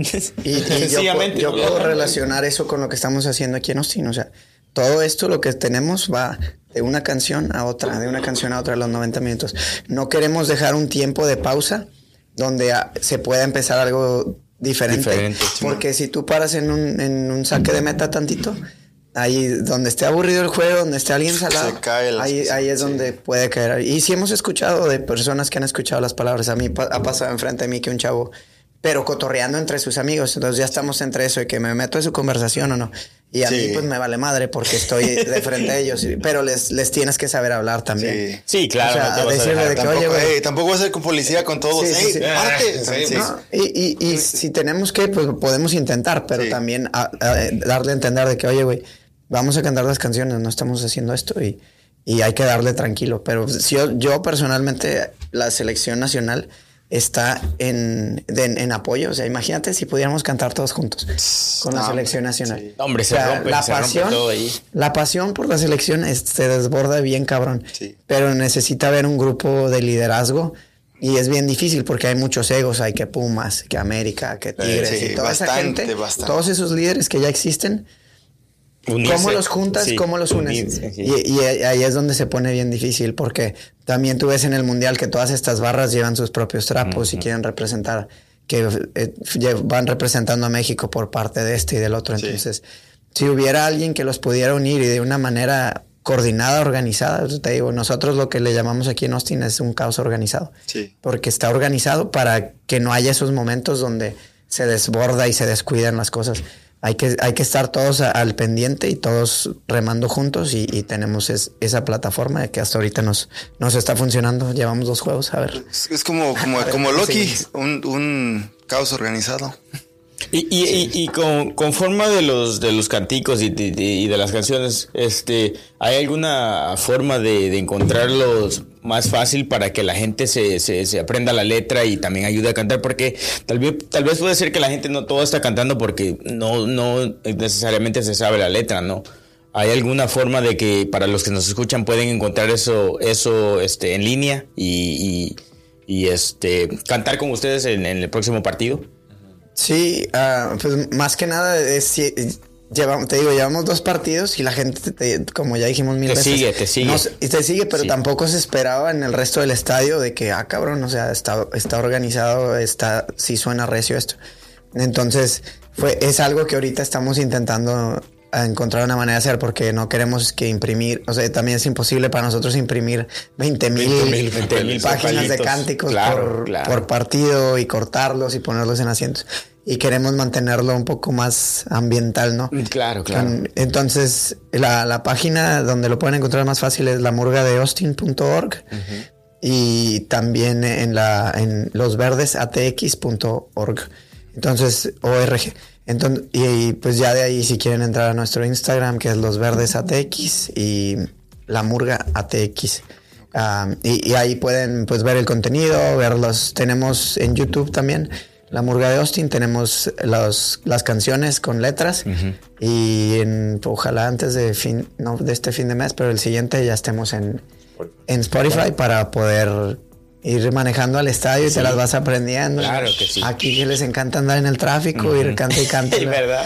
Las canciones de la murga. Son canciones que fueron pensadas, que fueran fáciles, o sea, empezar a aprender a la gente de aquí que son muy los gringos, la palabra dale, carnaval, muy sencilla, ¿no? Hasta la muerte, así palabras así fáciles para que rimara y así para que fuera fácil para la gente de aquí que también entendiera y también para muchos mexicanos, porque así hay muchos, pero latinos que están en la barra y no hablan muy bien inglés, entonces también lo hicimos para que las canciones en inglés sean relativamente fácil para todos, No, y el poder de todos estos cánticos y de lo que estamos creando, tenemos a mexicanos que nunca han hablado inglés cantando en inglés y a americanos a latinos y a americanos que nunca han cantado en español cantando en español y cantando hasta la muerte y cosas de Selena, ¿no? Y hasta los números, ¿no? Les estamos enseñando a decir 5, 1, 2 y Austin FC en lugar de FC, o sea, todo eso demuestra que la comunidad está unida y que quiere participar y que quiere ser parte de algo bilingüe, algo en Spanglish, ¿no? Nos gusta mezclarle porque pues es lo que representa suena chido, la ciudad y así hablamos muchos de nosotros de vez en cuando. ¿Sí les gustan las rolas a ustedes? No, sí, a mí me gusta. Sí, estamos ahí, hasta mi esposa. Yo ya me las puedo porque como tú dices, escucha, entonces tú le vas siguiendo ya la segunda. Ves que la hacen, ya te la sabes. De repente que escucha el Faris y ok, ya. Ahí está el Faris dándole con el Faris. No, y bueno, personalmente ustedes tienen 1 o 2 anécdotas que digan o historias que digan que no, pues es que personalmente a mí como que me llegó y vale la pena esto. O algo chistoso que haya pasado, que digan que no, estuvo no sé. No, estuvo Faris.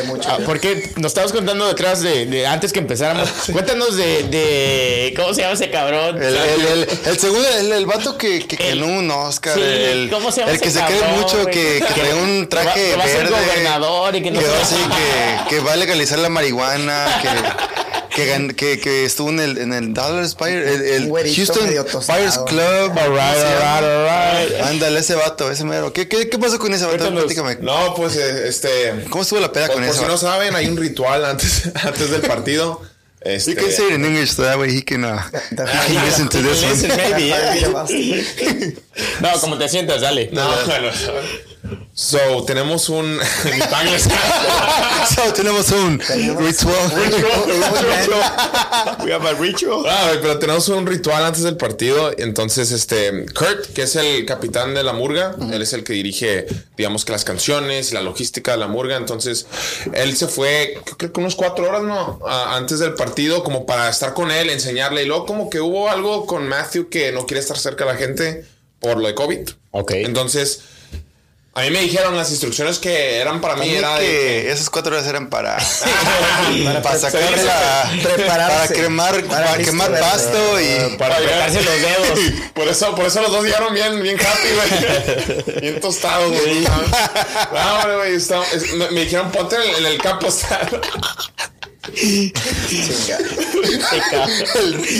Perdón, síguele. Voy a tener que regañar. Hoy era mi día de descanso. Nos pusieron en el campo stand, me puse en el campo stand, ¿no? Donde está la tarima del medio. Y me dijeron, no, pues a mí me dijeron las instrucciones de seguir a Kurt y a Matthew.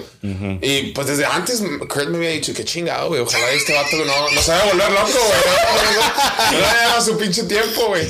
Y dije, no, pero yo me encargo, él dijo, lo voy a enderezar para que para el partido esté bien. Lo voy a enderezar. Estos corrones, güey.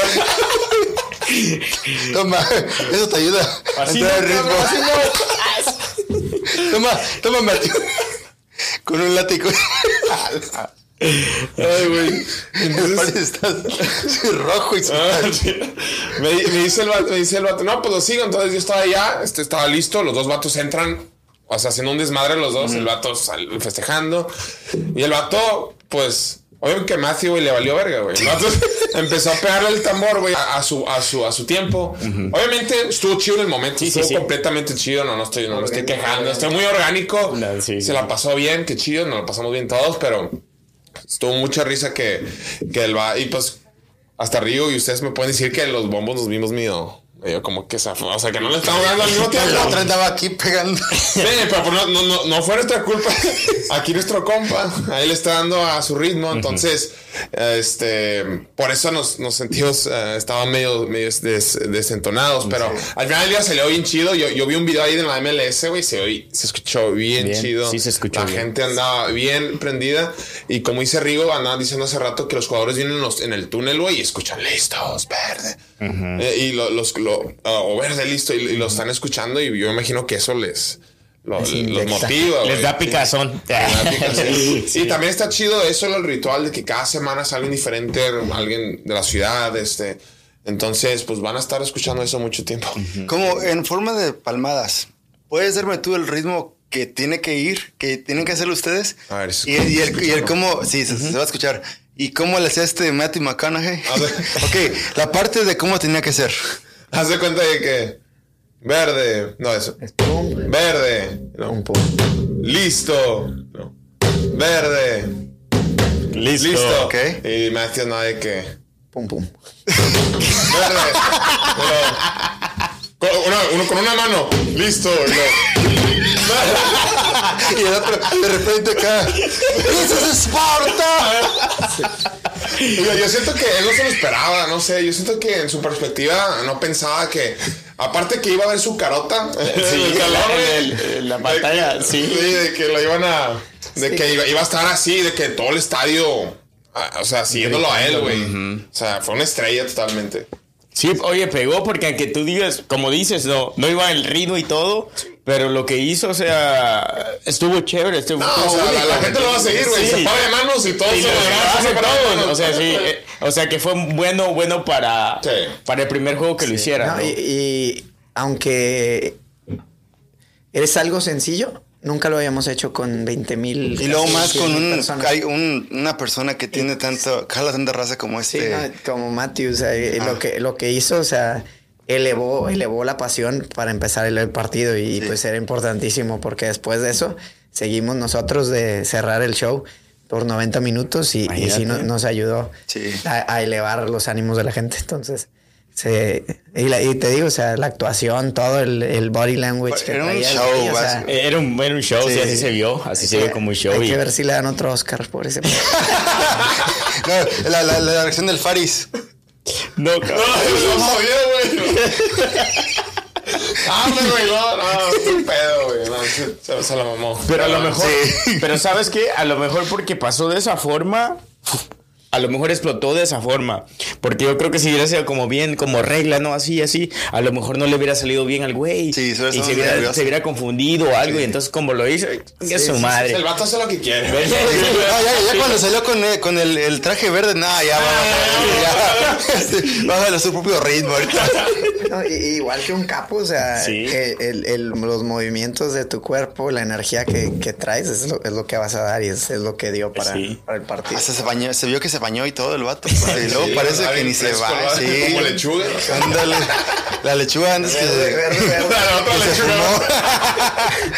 Y tú, Rigo, una experiencia que digas que no manches, esa sí valió la pena. Personalmente. Pues tengo unas medidas como que no así tan inspiradas. No, es que mucha gente me preguntaba de qué sentí ya que pasó lo del tifo y todo eso y no sé si estoy loco, nada más como que no siento ya, pero la verdad estaba muy tranquilo ese día porque empezamos a asignar roles, teníamos ya todo el trabajo de la gente, mucha gente que ya sabíamos, algunos que no pintaron pero querían subirlo y bajarlo, o sea, te digo, se podía sumar gente cuando fuera. Y cuando subió todo eso ya era un momento de, ahorita ya no es momento de, no vamos a corregir nada, o sea, ahorita va para arriba y va para abajo y ya va a salir. Lo que pasó, va a salir.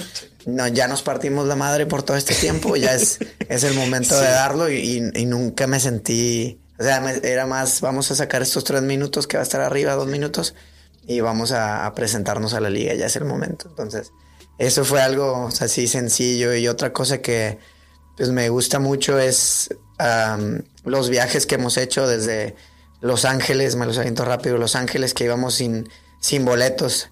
Y íbamos, no, vamos a apoyar aquí afuera, vamos a llegar antes del autobús, que nos vea el equipo, que vea que venimos.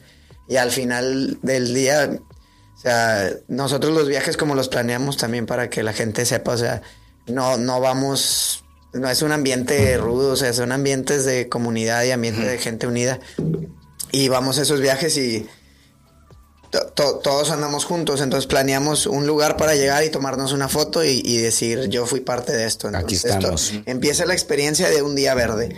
Vamos y aquí estamos con los trapos, banderas, nos tomamos una foto, de ahí nos vamos a otro lugar y luego ya nos vamos al estadio. Hacemos previas, hacemos fiestas en diferentes ciudades y llevamos 150 personas a bares desconocidos no sé, en Los Ángeles no lo hicimos, pero en Denver, en Nashville también, o sea... En ciudades desconocidas. Sí, ciudades desconocidas.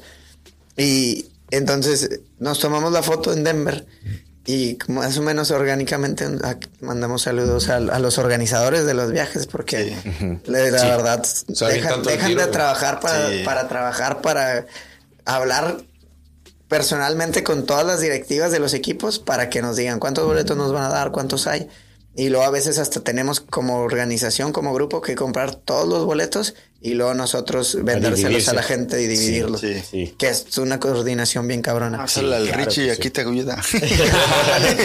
No, pues shout out también para todos esos organizadores. Sí, a Katie, se oye bastante trabajo. Y a todos del que están. Y te digo, parte de eso, organizar con bares, con diferentes lugares, ¿no? Entonces... En Denver nos tomamos la foto en su Capitolio, que el Capitolio está cubierto en oro, o sea, se parece al de nosotros, pero arriba está cubierto en oro. De repente, no, pues vamos a marchar. Cabrón, ok, vamos a marchar. Todos se agarraron de banderas y estás hablando de que apenas estaban reabriendo Denver con COVID, todos andábamos con máscara. Y unos locos acá acabamos de que qué pedo con esta banda de verde y negro, ¿quiénes son? Atravesando nuestra ciudad y así nos fuimos toda la ciudad hasta el bar, o sea, una marcha de 20, 30 minutos. Yo como una milla y media. Y todo, o sea, tocando y estás en downtown de un lugar y cerrado, entonces se escucha hasta más, todos grabándonos y no ni apoyan a los de Colorado, pero bien emocionados por ver a la marcha de nosotros. Y igual en Nashville, por el mero downtown de Nashville, nos soltamos y empezamos a caminar por allí tocando. Subimos un puente, lo bajamos. Para ese viaje para LA y Denver sí planeé viajar, pero para ese fue de que no, pues es un domingo, déjame lo pido y el sábado en la tarde manejo las de pura carambola, entonces. Le dices al patrón, mira patrón, esto es lo que he hecho. Soy un baluarte para ti. Sí. ¿Qué puedes hacer conmigo? Pero no, es chido que te dejó tu patrón ir, sí, ¿no? También. Sí, ¿no? Porque esto... Y te digo, o sea, nada más necesitaba poder irme el sábado para estar ahí el domingo en la mañana y el lunes descansaba. Entonces, pero yo quería ir, o sea, porque mucha gente, algunos manejaron, pero no tenían espacio. Entonces, queríamos llevar banderas, queríamos llevar los tambores y todo. Entonces dije, pues hay que llevarlo. ¿Por qué? Porque tenemos 200, 300 personas que van a estar ahí. Y podemos we can make a statement. Podemos decir... aquí está Austin, aquí está el verde y vamos todos a apoyar a nuestro equipo y en una ciudad semi tranquila. La verdad, su barra no se nos acercó para nada ni nada, tranquilo. Y pudimos hacer una marcha con instrumentos y tomar las fotos de recuerdo, ¿no? Y que son cosas que esas mismas fotos hacen que más gente quiera viajar y eso una parte... Aparte de todo lo que hacemos aquí, queremos crear esa cultura de viajar a ver a nuestro equipo en otras ciudades. Sí, claro. Y es muy importante porque si algún día podemos viajar con 1,000 personas y creo que estamos haciendo algo que no hace ningún otro equipo. O sea, tú ves unos equipos, ¿no? Que viajaron como si fuéramos nosotros a Houston y Dallas, o sea, lugares cerca. Lo más cerca para nosotros es Houston y Dallas, que los deberíamos de considerar juegos locales, personalmente. Porque escuchen bien. ¿Cómo se llama? El batallón, para que veas, papi. Aquí. No, pues para que vengan ellos también, pero siento yo que se presta para que nosotros les podemos meter más gente a Houston y Dallas que lo que ellos pueden meter a nuestro estadio, porque estamos llenos. Pero estamos haciendo viajes y el compromiso de viajar 12, 14, 24 horas. Aquí cada viaje es larguísimo y se van manejando. No, algunos vuelan, los que pueden manejan. A los de 12 y 14, creo que ya los más largos todos vuelan. Sí. Pero esa es la cosa, o sea, vas y viajas y representas a tu equipo y a tu ciudad. Y a tu ciudad. Sí. Entonces, ese orgullo de llevar los colores te digo, es algo que estamos haciendo desde ahorita que va empezando el equipo y hay que seguir creciéndolo y cultivándolo porque hay muchas... en esos lugares es donde puedes conocer a mucha gente también que ya en el estadio ya tienes tu silla, pero allá conoces a más de tu comunidad y son experiencias muy chidas viajar. Porque neta se los recomiendo. Si pueden, viajen con los verdes, porque es una experiencia. Creo yo que Rigo y yo hemos viajado en México a otros estadios y ya sé que en México es muy fácil porque pues, con un 500. Con un 500. Eran en el metro, en el Primera Plus, a la fecha amarilla. Hombre, no íbamos en Primera Plus, íbamos con los... Bueno, mejor la dejamos así. El puro ray. No, pero las maletas. Sí, hombre, yo me iba en el maletero abajo. No, pero sí está caro y todo, pero la neta es la forma más fácil de conocer una ciudad y conseguir hermanos, o sea, familia nueva, porque la gente que viaja usualmente, pues, estás viviendo con ellos, a veces compartes cuarto, compartes esto, versus el otro y se vuelve... Y si gusta, como dice Rigo, representas tu equipo y tu ciudad, güey. Y el Chile, hay amistades ahí que no cortan, güey, el Chile. Sí. No, viajar es una experiencia, güey. No, pues ¿Quién no dice? Ay, me encanta viajar. Ese es el mame de todos, de toda la vida. Quieren viajar, sí. Todos quieren viajar. Entonces, imagínate juntarlo con tu pasión por el fútbol. O sea, es la combinación perfecta. Doble. Sí, o sea, tienes tu día que es día de fútbol y el resto del día te vas y conoces la ciudad. Me encantarle el gol a tu rival en su casa, en su cara. Sí. No, imagínate el partido que contra quién fue el segundo que metimos 3 goles contra Kansas City, ¿no? 3 goles. Pero no, fue en Denver fue. Denver. Ahí explotó la tribuna. De hecho, mi esposa va a ir a un viaje con sus amigas. Yo le dije, mijita, yo ahorita ya sé, cuando regresas tú, yo me voy y ahí nos vemos. Porque ellos van a ir de viaje en la semana que viene. Pero para mí pienso yo que en septiembre, chance tenga un tiempecillo para viajar para... Ahí que salga algo para ir. Sí, ahorita qué viaje. Vamos a ver qué equipo. qué equipo, a ver. Pero sí, no, chance de Dallas sí, ahí le caigo. Hemos ido a Dallas, nos regresamos el mismo día y todos nos ponemos en Buc-ee's. Sí, a Houston también nos hemos ido. Te digo, esos son los juegos de local. Tenemos que hacer el viaje, tenemos que hacer Houston el Dynamo. Ahí está. Septiembre 11. Sí, es que se arme ya. Babe, I have plans on 9/11. We are going, me, Chaparro, Rigo, and Faris, we're gonna go and have fun. No lo vas a invitar. It's a guy's trip. It's payback because you're leaving him when? No. This is not just no. I still have the other trip. Oh, you're still saving that for another time. Yeah, that's for another time. Never mind. But this is me like going to like Galveston. Es que ya le di permiso porque es de local. Ya le compré boletos, ya. Dile que dijo el güey de la colita verde. I'm going with the guy from the colita verde. From the green tail. With the green tail. Sí, no, y es chido, güey, porque como volvemos a reiterar, o sea, lo que están haciendo está con madre. Y síganle, yo sé que va a haber partidos donde perdamos de local. Denle, güey, ¿por qué? Porque al final de cuentas, ustedes poco a poco están haciendo historia en Austin. Y la gente cuando del primer partido de la murga de los verdes, hasta del mismo portero, ajá. Eso crea algo y está creando una cultura. Está creando algo. O Fagundes, cómo lo quiere la gente. Cecilio, cómo lo quiere la gente. A Rodney, cómo le tiran. A Pochettino, como que entre lo quieren. A la raza que entre sí, entre no. Entre los dos. Sí. Pero bueno, vamos a salirnos un poco de la parte de organización y de soporte y hablar un poco más del partido. Personal. Vamos a hablar de ustedes, qué piensan del equipo, cómo están jugando. 2 partidos que vamos de local, 2 empates. Uno sí ya merito gol, pero el primero sí no veíamos nada. ¿Qué piensan ustedes que se tiene que hacer? Esa es la pregunta difícil, ¿no? Porque yo no veo los partidos, pero intento sentarme a verlos. No he visto el de ayer, pero sí vi el de San José un rato y el de ayer, pues sí se vio muy claro también. Eso sí se nota que los jugadores corrieron y se la partieron. Te digo, lo que esperamos en casa, pero pues sí sabemos de las lesiones. El miércoles sí nos tocó verlo y pues está difícil ver que falten tantos jugadores y que falte mentalidad, ¿no? Pero creo que es el proceso, ¿no? De tener esa paciencia y no esperar que es nuestro primer año en pretemporada que jugamos, no sé, 4 o 5 partidos y cambiaban los cuadros cada medio tiempo. Entonces el equipo todavía se está conociendo y lo que están haciendo ahorita, o sea, es mucho corazón.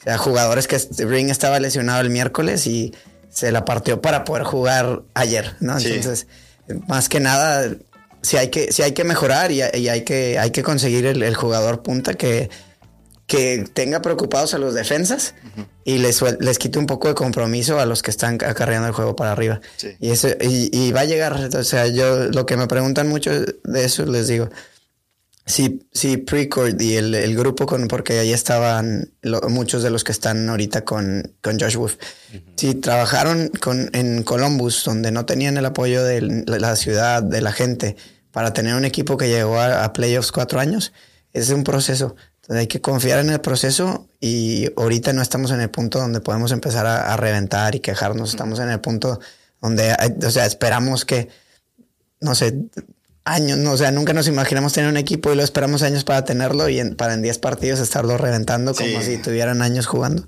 Eso creo que es más que nada lo que yo le veo, ¿no? Y sí, ellos van a ver el compromiso de traernos ese 9 que necesitamos, porque si tienen que caer los goles, eso que ni qué, pero pues son jugadores que a lo mejor, como los goles de Diego, han sido más empujarla y cosas así, están en el lugar correcto.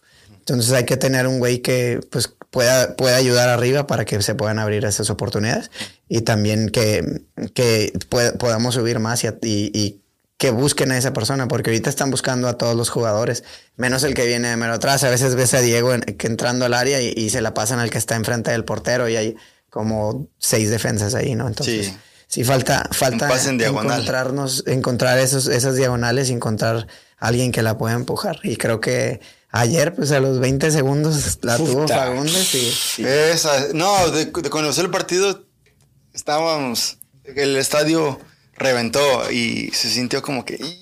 Sí. Pero... No, y el tiro de... ¿Quién fue también? De Pochettino, creo. Que sí, lo vimos adentro, Yo estaba ahí al lado de la portería y yo no me lo creía. Le vi el atrás y dije, no puede ser. Creo que yo fui el único que lo vio afuera ese. Todos, ya se andaban levantando todos. No, fue afuera. Es que así estamos de comprometidos todos, ¿no? Por el apoyo, por querer ese gol. Y yo creo que... Sí, necesitamos ese punta. Pero sí puedes notar también que la gente, yo no siento que la gente esté, o sea, sí, obviamente hay gente muy desesperada, pero puedes ver la diferencia como aquí, la gente cuando el arquero hace una salvada o hasta si estamos cerca, la gente se emociona mucho. Entonces, la gente está lista para festejar. Sí, está festa para cualquier cosa, güey. O sea, el VAR no nos marcó penal en nuestra contra y la gente lo celebra como un gol. Las paradas de Stuber, o sea, neta, yo siento que, como dice Rigo, nada más agregándole que sí tenemos que ser pacientes. Es un equipo nuevo y poco a poco las piezas se van a ir juntando. Lo que para nosotros lo que importa más es que sigamos apoyando porque el equipo sí siente eso y eso es lo más importante. Al final del día ahí vamos a estar nosotros y yo sé que la gente aquí no yo siempre tengo el temor de que la gente aquí vaya a empezar de que no haya nada al estadio o se vaya a empezar a buchear o cosas así. Yo la verdad siento que no creo que eso pase siempre y cuando nosotros estemos ahí, digo, los verdes, hablando de la murga, los verdes, porque la atmósfera que hay en el estadio, la atmósfera y el ambiente es lo que va a dejar que la gente se quede y vaya cada partido. Y eso solo va a ayudar a que el equipo también invierta más en el equipo. Sí. Le pagan los jugadores más, los jugadores también en sí. Todos los juegos que hemos tenido, hablando futbolísticamente, han sido ganables, excepto por el de Minnesota, creo yo. Sí. Todos podemos ganar, güey. O sea, hasta el AFC, güey. O sea, fueron partidos que por una u otra cosa... Para mí fue el del Galaxy, el que, pues sí, estaba muy trabajado ese equipo. Y yo creo que no teníamos chance. Su defensa y sus ofensivos estuvo bien cabrón. Pero el de Minnesota, cuando mejor empezábamos a jugar, ahí fue donde cayeron los goles, ¿no? En un tiro de esquina y jugadas así. Y ahí fue donde ya con 2 goles abajo empezando el partido ya empiezas como que ya el equipo también sintió de que hay mucho nervio. Hay mucho nervio, vamos a casa y el desgaste para ganar este partido. Sí. Y sí, está difícil, muchos cambios, muchas rotaciones. Y es mucho como llegaron de tanto ambiente que vivieron el sábado. Para ir a Minnesota es como sintieron la cruda futbolística. Sí, güey, les hacíamos falta, güey. Sí, o sea, les hacía falta esa parte. Y pienso yo que cada partido que pase de visitante van a sentir esa parte de que... Y aquí solamente hay un porcentaje muy mínimo a comparación de lo que tenemos en casa. Pero lo que por decir, como el parado, ¿cómo ustedes sienten? Como la línea de 4-3-3, ¿cómo la ven? ¿Sienten que puede cambiar algo? A lo mejor meter... Dos pivotes, 2 contenciones y luego dos laterales, un medio punta y un punta. ¿Qué piensan ustedes que podría cambiar? Sí, creo que porque el estilo ese de salir tocando de atrás o sea, toma años para poder hacerlo, o sea, es crear esa confianza en los jugadores de poder tener el balón en los pies, aguantar la presión, poder sacar el pase y que se la estés pasando a otro güey que tenga esa misma confianza. Toma mucho tiempo, entonces va a tomar tiempo para que lo agarren, especialmente si no tienen la química los jugadores todavía. Pero sí se nota mucho también que cuando empieza a jugar Fagundes bien y empieza a meter los goles y se convierte en el fan favorite del que tiene que estar en la cancha, ahí te complica la media con Ring y Fagundes, y si metes a Dani Pereira o a quién, entonces... Sí hay muchos partidos en la liga, pero siento que ahorita con las lesiones están más o menos jugando los mismos, pero sí siento que ahí es donde esos 3 jugadores van a ser muy claves. Dani Pereira, que aprenda de ellos, y que ahí, o sea, Alex Ring va a estar intocable por la solidez defensiva y lo que aporta, pero que se vayan acoplando y que vayan encontrando cómo meterlos y pues jugar también a los que están jugando mejor, porque arriba el Stroud y Gallagher yo he visto que han creado un poquito más. A veces Cecilio se ve muy solo, pero pues también juega muy bien, entonces hay que entender cuándo hacer los cambios y cuándo rotar, porque sí son muy revulsivos Stroud y Gallagher, ¿no? Sí, cuando encaran son los que he visto, cuando lo puedo ver, son los que he visto que son los que sí se llevan a alguien y pueden meter el pase ahí, la diagonal o el centro. Entonces hay que encontrar el balance bueno, ¿no? Y pues el 9 que jale las marcas para que les abra espacios a los que vienen de atrás y todo. ¿Qué piensas tú, Faris? No, pues yo la verdad te voy a ser sincero. Nunca he visto la MLS en mi vida, güey. Es puro Liga MX toda mi vida. Ahorita estoy empezando a conocer cómo funciona aquí porque es un sistema un poco distinto, güey. Sí, muy diferente. No entiendo cómo tiene sentido que tengas 8. Bueno, sí entiendo lo de los 8 partidos de ida, pero Sí. por lo del estadio, pero sí, yo sigo con lo mismo de que es un equipo muy nuevo y hay que darle tiempo. Y hablando más sobre fútbol, obviamente necesitamos otro DP. Sí. Yo creo que alguien que sea de nombre, alguien que sea muy revulsivo. Again, ojalá y el club haga la decisión correcta de contratar a alguien, pues que sea bueno. Que esté al par, ¿no? Sí, del apoyo. Siento que Cecilio necesita ayuda, güey. Sí. Ya que tengan unos videitos del apoyo que tenemos y los puedan usar, porque como tú dices, yo siempre le he dicho a la gente lo mismo. El apoyo que tengamos aquí en la ciudad lo van a ver los jugadores y ellos mismos van a decir, yo quiero jugar ahí. O sea, es un lugar donde los van a tratar como reyes, ¿no? Pero tienen que venir con ese compromiso, tienen que venir a Tampoco que se aportar. sientan aburguesados. Sí, exacto. O sea, Sí. y eso es lo que quieren, ¿no? O sea, especialmente en la MLS, donde apenas las aficiones están empezando a hacer cosas así bien cabronas, a llenar los estadios.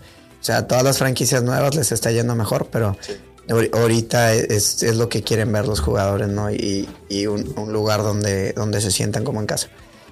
Y es lo que queremos, ¿no? Que la afición pese a la hora de traer a esos jugadores y que los directivos digan, queremos ser un equipo grande algún día, necesitamos afición, jugadores históricos, campeonatos y un poquito de todo, y todo va de la mano, ¿no?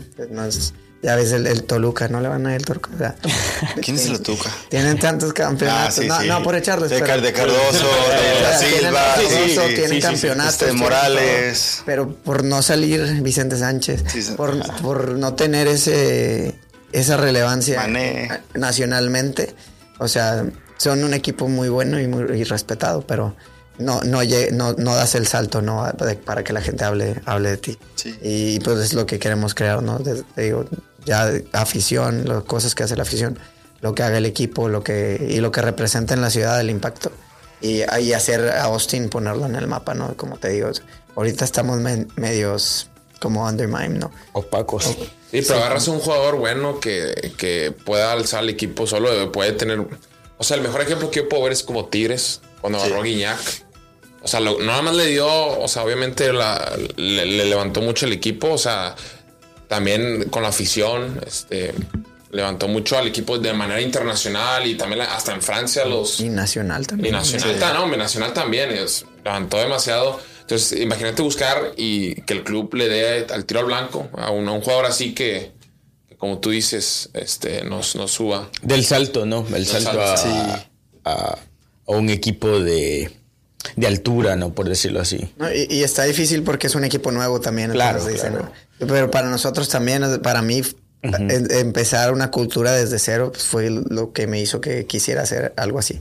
Sí. Porque el potencial, ya vivir aquí en la ciudad y ves a la gente, es una ciudad muy noble, una ciudad, te digo, muy diversa y con gente de todos lados y poder unir y crear algo que una a la gente.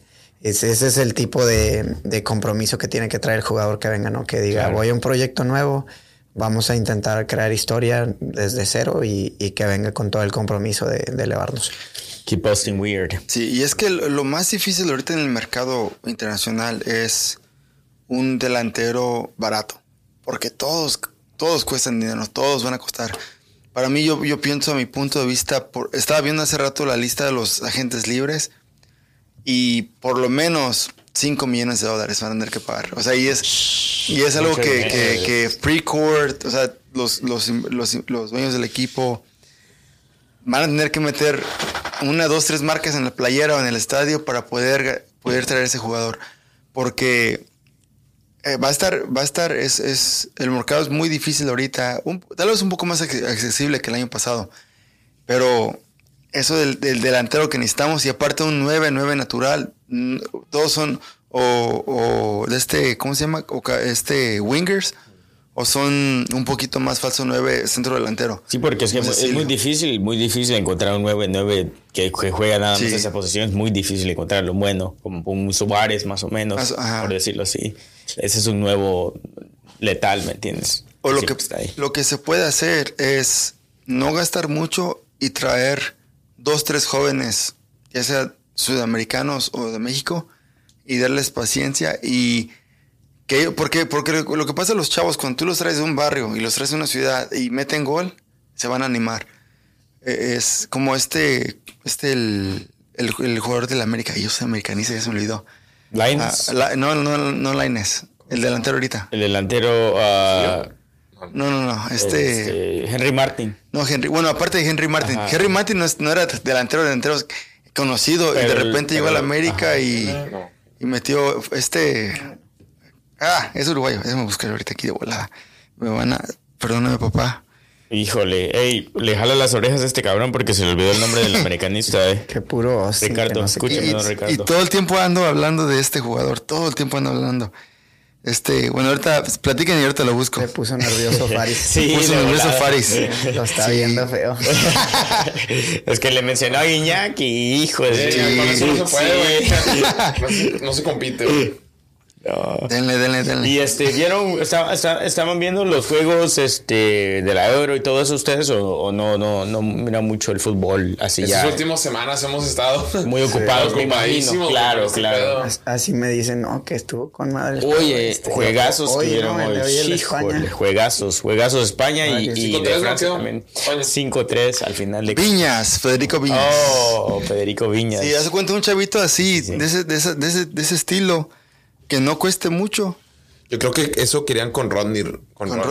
Pero ¿sabes qué? Tenían esa idea, ¿no? Sí, pero lo de Rodney no es más como volante, o él no es winger. Él no es extremo, él es más de media cancha, porque cuando lo he visto 2 o 3 partidos que juega en medio, juega mejor que cuando está él solo de extremo. No, el Romania mis respetos para Romania. Sí, y aparte lo que yo siento que con el jugador sudamericano, la técnica está, porque sabemos que eso naturalmente pasa con el futbolista hispano, pero lo que falta mucho es la parte física. Y como Toto, a Pochettino, esta vez lo vi más suelto, sí falló pases, pero lo vi mejor asentado en la cancha, pero... La parte física es la que siento que ahí le está costando. ¿No? Sí, ¿por qué? Porque se voltea y ya le tiran 2, 3 y corren y están más fuertes que él. Y ahorita ya aguanta más la pelota, ya su decisión es mejor. Aunque yo sí siento que 2, 3 pases mejor puede cambiar el equipo. Y ahorita lo que yo vi fue lo que, como dices hace rato, un diagonal.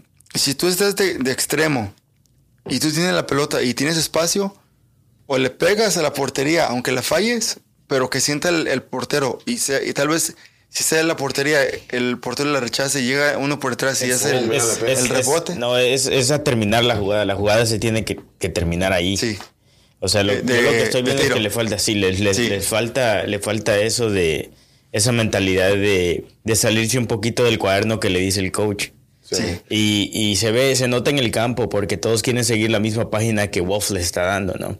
Pero bueno, yo personalmente juego fútbol y mi mente cuando veo la oportunidad donde tengo que salirme de mi línea, ¿no? Para hacer algo diferente, lo hago. Yo creo que les está faltando un poquito a los de los ticos. Eso. Un poquito más. Se quieren meter hasta el área chica. Claro, a veces, no se puede. Y Toto tiene un tiro muy bueno, güey. ¿Te acuerdas de los partidos de Houston? Sí, golazos. O sea, pero eso es a lo que voy. Yo pienso que están queriendo seguir mucho la página, ¿no? Y que así vamos a jugar y nadie se me salga. Al final de cuentas tenemos que meter gol, el partido se gana metiendo goles. Si no metemos goles no vamos a ganar un partido. Y entonces yo creo que esa mentalidad de salirse un poquito, de ser rebelde, como dijiste, yo creo que les está faltando, en mi opinión, humilde opinión. Sí, y Y siento yo que cuando pasa eso, el pase en diagonal, que lo aprendan a hacer, o si estás jugando carrilero, que el lateral entienda que tiene que ser el overlap, ahí puede cambiar mucho. ¿Por qué? Porque la marca, aunque él no sea el del pase, el defensa se va a ver, el que está cubriéndote como extremo, va a verte que alguien va a entrar. Y ahí puedes o meterla, o tirarle, o haz algo que se sienta. Y es lo que, como dices tú, la piensan bastante, la piensan. Oye, si quieren meter hasta la pinche línea de la portería. Sí, está muy difícil. No entiendo, especialmente contra equipos que tienen una defensa muy sólida. Sí. Para entrar al área va a estar muy difícil. Entonces, la opción yo creo que sería un pase atrasado o tirarle fuera de área, básicamente.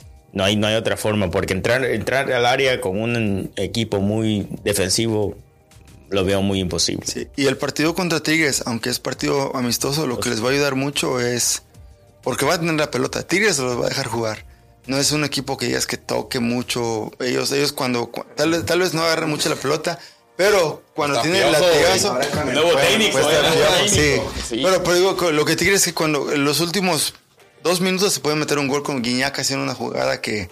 Y ahorita con Taubín que acaba de llegar. El otro francés. Pero lo que yo quiero ver es de... Lo que van a andar en las Olimpiadas, quién sabe si vengan. Sí, eso puede sí. Que sí, puede. Oh, sí es cierto, ¿verdad? Sí, los llamaron. Ajá. Los llamaron. Fíjate que metan el primer gol los Tigres. ¿A quién le vas a ir? Porque poquito a poco ya vi que eres Tigre. Tigre a morir. Yo. La máquina, güey, Carla. Sí, ¿tú eres Tigre brasileño? No. Son como árbitros de México. Sí. ¿A quién le vas? A la selección. Al que gane. ya dije que ni a la selección. No, sí, digo de la selección de aquí ni a la de México, dijo. Sí.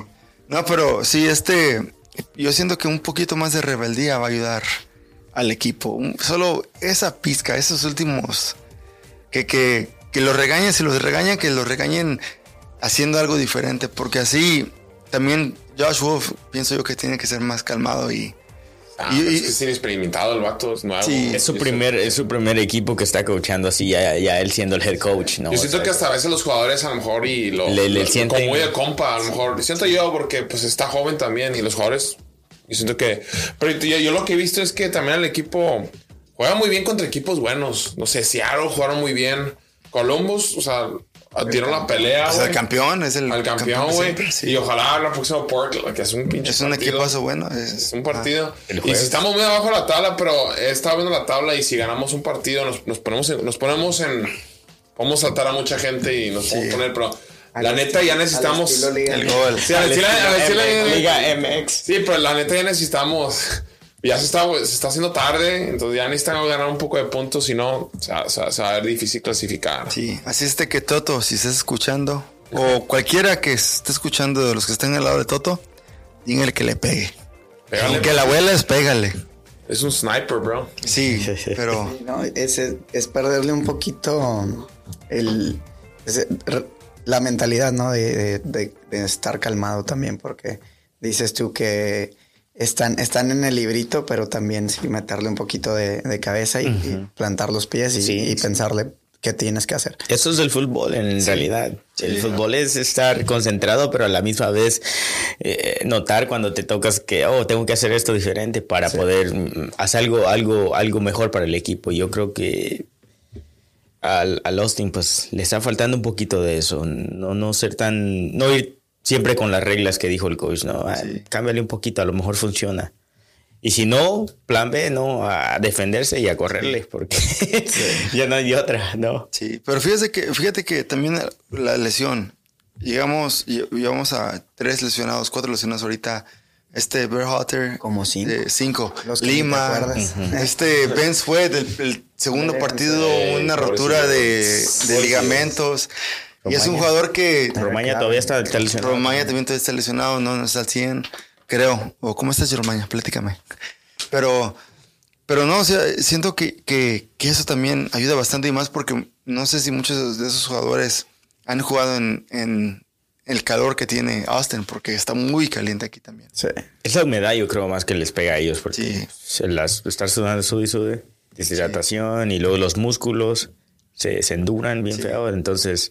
Ahí es donde como tú dices, es lo que yo le veo a Pochettino que ha sentido a lo mejor donde la humedad y todo le agarran los musculitos y no quiere dar ese stretch. Y yo siento que Pochettino muchas veces, no digo decir que es, ya ves cómo es Messi de cuando está enfadado, no piensa, como que no, como en partidos que está enfadado, como contra el Liverpool, el segundo partido donde lo sacaron, con la Roma, que no le da.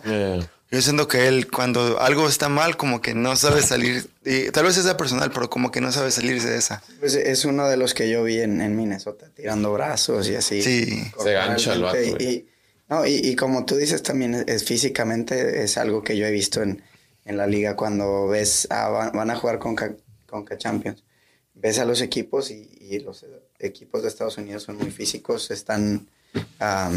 son muy físicos y trabajan duro el gimnasio, ¿no? Y en México es la técnica también mucho más. Y meter de gimnasio. Sí. Entonces es lo que diferencia, ¿no? A veces sí sale el ancho con tener buena técnica y jugar bien, pero si tienes los dos y te preparas un poquito mejor, a lo mejor es algo que falta también para los jugadores que vienen de fuera. Entender eso y poder competir un poquito mejor. Sí. Y bueno, pues ojalá el gol llegue este jueves. Hoy es lunes. Estamos esperando ya ese partido, ya viene. Queremos el gol. Sí. ¿Van a ir ustedes o? Sí, ya. Vamos a estar. Vamos a llevarse a nuestras esposas y todo. Vamos a grite. Sí, va a ir. Que se vengan al support section. Va. Mírenle. No, le caminamos. Le pasan un ratito. Sí. Lo saludamos. Ahí vamos a... ¡Ey, Rico! Dale con todo, güey. Dale. ¡Faris! Así, güey, así. No, pero sí. Bueno, David estaba hablando un poco de lo de la Euro de hace rato. Dos partidazos que estuvieron novatos para cardíacos, ¿no? Muy, muy cerrados y al final del partido fue que sabíamos quién iba a ganar ya. Yo creo que A ver, iba a ganar Suiza. Es que se le miró más corazón. Sí. Yo creo que a Francia creo que iba a estar fácil. Creo que iba a ser un partido ya ganado y le faltó humildad, sinceramente.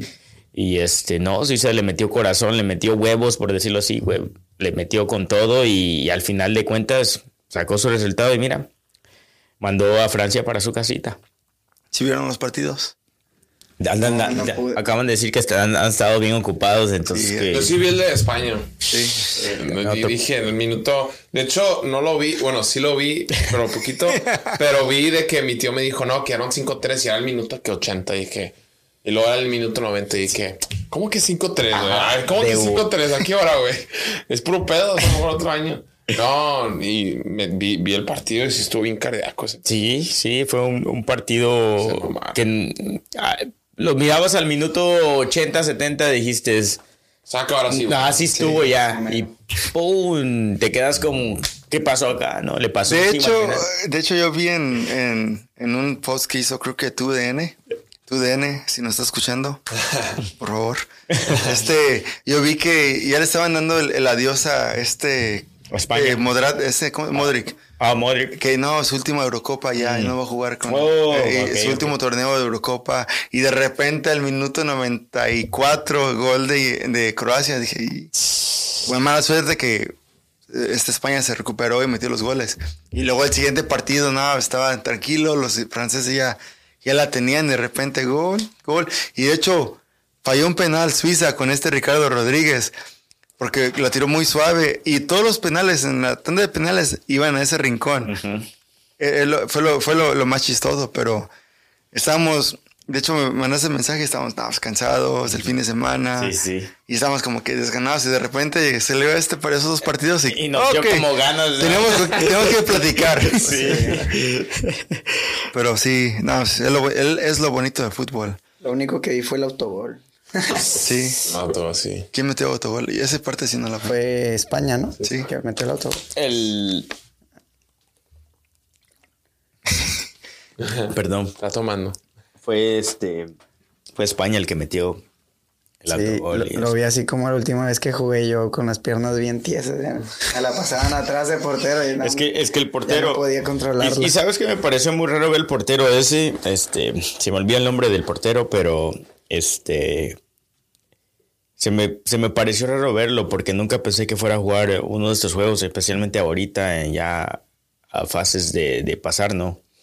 Y sí, oye, se queda parado como que no hizo nada por detener el balón, y dices, un arquero con calidad, con tanto juegos, y no puede írsele una pelota tan fácil de esa forma, ¿no? Sí. Y dices, se vio raro en esa. Se la tiraron un poco recio, pero pues, no man, eres un profesional. Sí, claro. El tiro.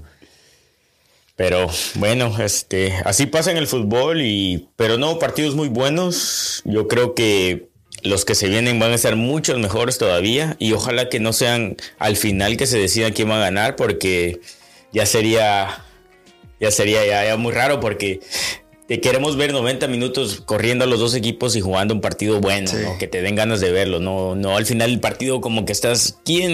No. De repente que no están las tortillas, se te olvida y se quemó la tortilla. Sí, no. No, pero ¿quién se la lleva? ¿A quién creen usted? Mira, yo sinceramente le iba a Francia. Ah, todos. Y pues ya me lo mandaron para mi casa, para su casa, y ahora yo le voy a apoyar a España. España. Se puede recuperar. Sí. ¿Cómo se recupera? ¿Sabes por qué España? Porque España llegó a la Eurocopa del 2018 sin... El único delantero era Fernando Torres, y era en la banca. Y todos le tiraban porque en el no estaba bien. Pues Fábregas jugó de falso 9. De repente ganaron contra quién jugaron en la final. Alemania, ¿no? En el 2008. En el 2008. Ajá. Parece que sí. Y aquí el Faris va a checar aquí. Sí, ya lo vi. Le vi el, ¿cómo se llama? Los ojos de halcón. Es que estas Ranch Rider ya me pegaron. A mí como que se me dio todo de repente. Casi siempre tengo están buenas. De repente tengo buena memoria y no me acordaba de Viñas. Y iba a decir Farías, iba a decir. Pegaron de repente. Germany, sí, Alemania. Sí, ahí está. Sí, de repente. Y yo siento que si España, como está, porque de hecho no tenían jugadores, apenas completaron el equipo por lo de la pandemia. Pero si España la gana, va a ser lo más bonito del fútbol. Como un equipo que apenas se completó, ganaron. Y con muchas críticas también, porque sí, han venido de atrás para enfrente ahorita que, bueno, haz de cuenta que este partido yo creo era un ultimátum para Luis Enrique, o se lo mandaban para también su casita. Sí. Pues, el equipo dio la cara y ganó en los minutos finales, lo bueno, ¿no? Pero a ver qué pasa. Yo mi dinero va para España, ya. España, ¿cuánto le pones aquí en corto? En cortito le pongo el Joan nos debe dinero, unas pupusas. No, hablando de pupusas. Diles David, porque a mí me regañas cuando la platico. Ok, estábamos una vez tomando, ¿no? En un bar que frecuentamos cuando acabamos de jugar los martes o jueves, ¿no? Una cascarita. Y a mí se me viene la idea, le digo, hey, yo soy salvadoreño. Y le digo, hey, si pongo un local de pupusas, cabrón, ¿qué onda? ¿Me apoyarían o no? Y todos, sí, cabrón, sí.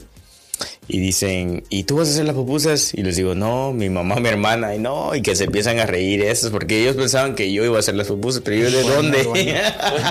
Yo, ¿de dónde voy a hacer pupusas? Que no manchen. Y entonces el problema era que se habían equivocado porque pensaron que yo iba a hacer las pupusas, y no, eso nunca. Yo iba a poner el local, pero ellas iban a hacer, mi mamá o mi hermana iba a hacer. Es el gerente, güey. Sí. La cara. Estuvo chido porque todos estamos aquí chaleando y David tenía una convicción de hablar de pupusas y... Dije, voy a hacerles de pupusas, güey. ¿Me van a apoyar o qué? Y de repente, ¿quién le va a hacer? Mi mamá. Sí, como que le saqué ahí gacho y dices, no friegues, entonces no, y que no sé qué. No, pero al rato, tu hermana hace buenas pupusas. Buenas pupusas, sí, claro que sí. Bueno, con esto terminamos. ¿Algo que quieran arreglar? ¿Dónde la gente los puede seguir? Pues ya dijimos en La Murga ATX, @La Murga ATX en Instagram y @Los Verdes ATX en Instagram también, y la mayoría de las redes son igual, Twitter y todo. O losverdesatx.org y lamurgadeaustin.org. ¿Qué? Ahí están las letras y los cánticos. Vayan a escucharlos, vayan a verlos. Hay mucha información ahí. Búsquenle. Bájenlos, imprímanlos para toda su sección y vamos a cantar todos. Sí. No, pues, yo lo agradezco a ustedes por lo que hacen, porque siento que es muy importante que tengamos este tipo de comunicación, que se hable más sobre el equipo. Yo personalmente siento que el equipo va a llegar muy lejos, la hinchada también. Estamos haciendo mucho ruido con el tifo. Muchos comentarios piensan que eso está impreso. No, güey, no. Hombre, fue aquí. Lo pintamos acá. Al rato sale el video. Al rato sale el video. Está chido. Sí, entonces, yo creo que ojalá y en un futuro muy cercano, la MLS siento que está haciendo también mucho ruido a la Liga MX y es una liga muy joven.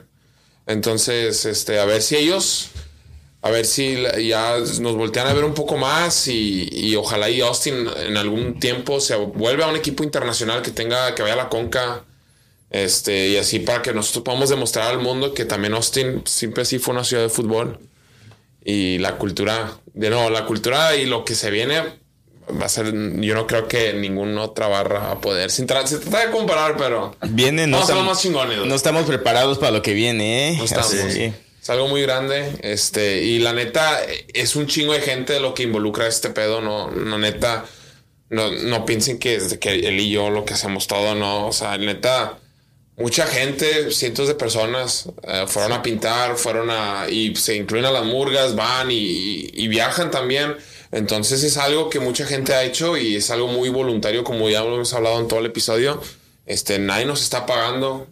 De hecho, todos vienen a nuestra bolsa. Hasta gastamos más porque sacan otra playera y ya estamos bien emocionados. No, me sacan playera para el 4 de julio. Y a comprarle, cabrón. Sí, claro que se agota todo. Sí. Entonces, sí, no. Es más allá de fútbol, güey. O sea, Chile, lo donativo que hace los movimientos, la verdad, los invito demasiado que vayan a checar Los Verdes porque ahorita estaban apoyando a Stuber en Pride. Sí. Hay que cada tajada donaban tanto dinero y se unió a Los Verdes y ya van como $4,000. No, pues con las atajadas estuve. Vamos a pagó ahí con todo. Por eso no metían gol, mira. Sí. De repente que Stuber que bien movido y yo no sé por qué ya sabíamos.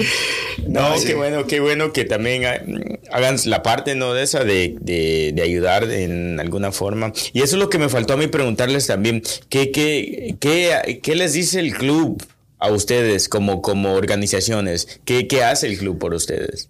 Pues más que nada somos independientes del club. Ajá. Tenemos una relación con ellos y una buena comunicación, que es lo que debemos de tener para pues poder tener los accesos y poder crear todo lo que estamos creando. Uh-huh. Pero en general, o sea, te digo, nuestra membresía tenemos ahorita, estamos por llegar a 1,600 miembros y esos son miembros pagados. O sea, tú puedes ser parte de Los Verdes yendo a los eventos o lo que sea, pero para estar en el chat de la organización y el chat donde planeamos todo, es parte de la membresía. Entonces, todo eso lo coordinamos nosotros con la gente y todos los proyectos desde... Te digo, todo esto empieza por la pasión del fútbol y queremos usar esa pasión para hacer cosas buenas para la comunidad. El año pasado donamos más de $10,000 al Food Bank o cosas durante COVID. Sí. Muchas organizaciones o hacemos colaboraciones con... hemos hecho con Austin Justice Coalition, que es el que promueve mucho lo de Black Lives Matter.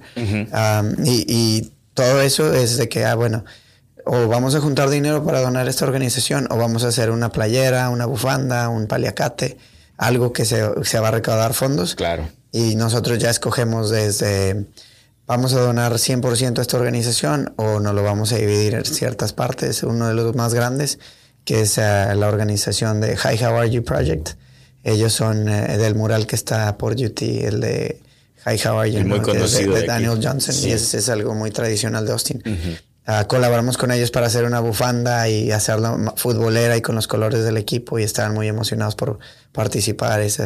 no lo dividimos entre una organización que se llama Soccer Assist, que ayuda a hacer canchas y ayuda a dar becas a niños para jugar fútbol, y apoyar a los verdes y apoyar a la misma organización, que la organización se crea porque Daniel Johnson tenía problemas mentales, que hoy en día es algo muy serio y algo que se tiene que tocar, y que en mucho tiempo, a lo mejor para los mexicanos, o que el niño está chiflado. Y no, o sea, es algo relevante y algo muy importante que mucha gente sufre y batallan en tener eso. Entonces, estamos dividiendo entre las 3 organizaciones lo que se gana. Y más que nada, o sea, los verdes, lo que estamos trayendo a la mesa, aparte de poder todavía donarle a esas organizaciones, es dándole a la gente, te digo, empoderando a la gente para que sean creativos, para que sean parte de algo y se sientan parte de una comunidad. Y cuando estemos ahí cantando todos juntos, o sea, ahí todos vamos a sacar lo que vivimos toda la semana y se nos va a olvidar, porque vamos a ir a ver a nuestro equipo. Entonces, desde ahí, aunque no sea ir a recoger basura o ir a que hasta eso, se acaba el partido y ¿qué hacen los verdes? Y la murga y todos los supporters, pedimos a la directiva, ahorita que me dices cómo nos llevamos con la directiva, les decimos, hey, tráiganos bolsas para nosotros recoger nuestra sección. Ya les dije que no vendan pinches cacahuates, porque no.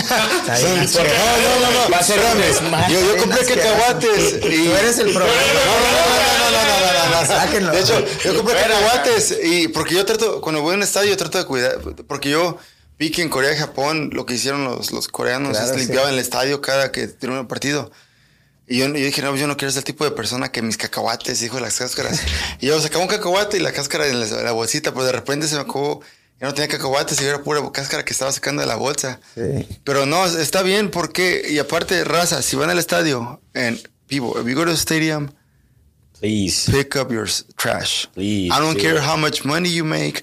Whether you make $500,000 a year, whether you make $2 a year, pick up your trash. Just do your part and be clean. Come on. Yeah, that's.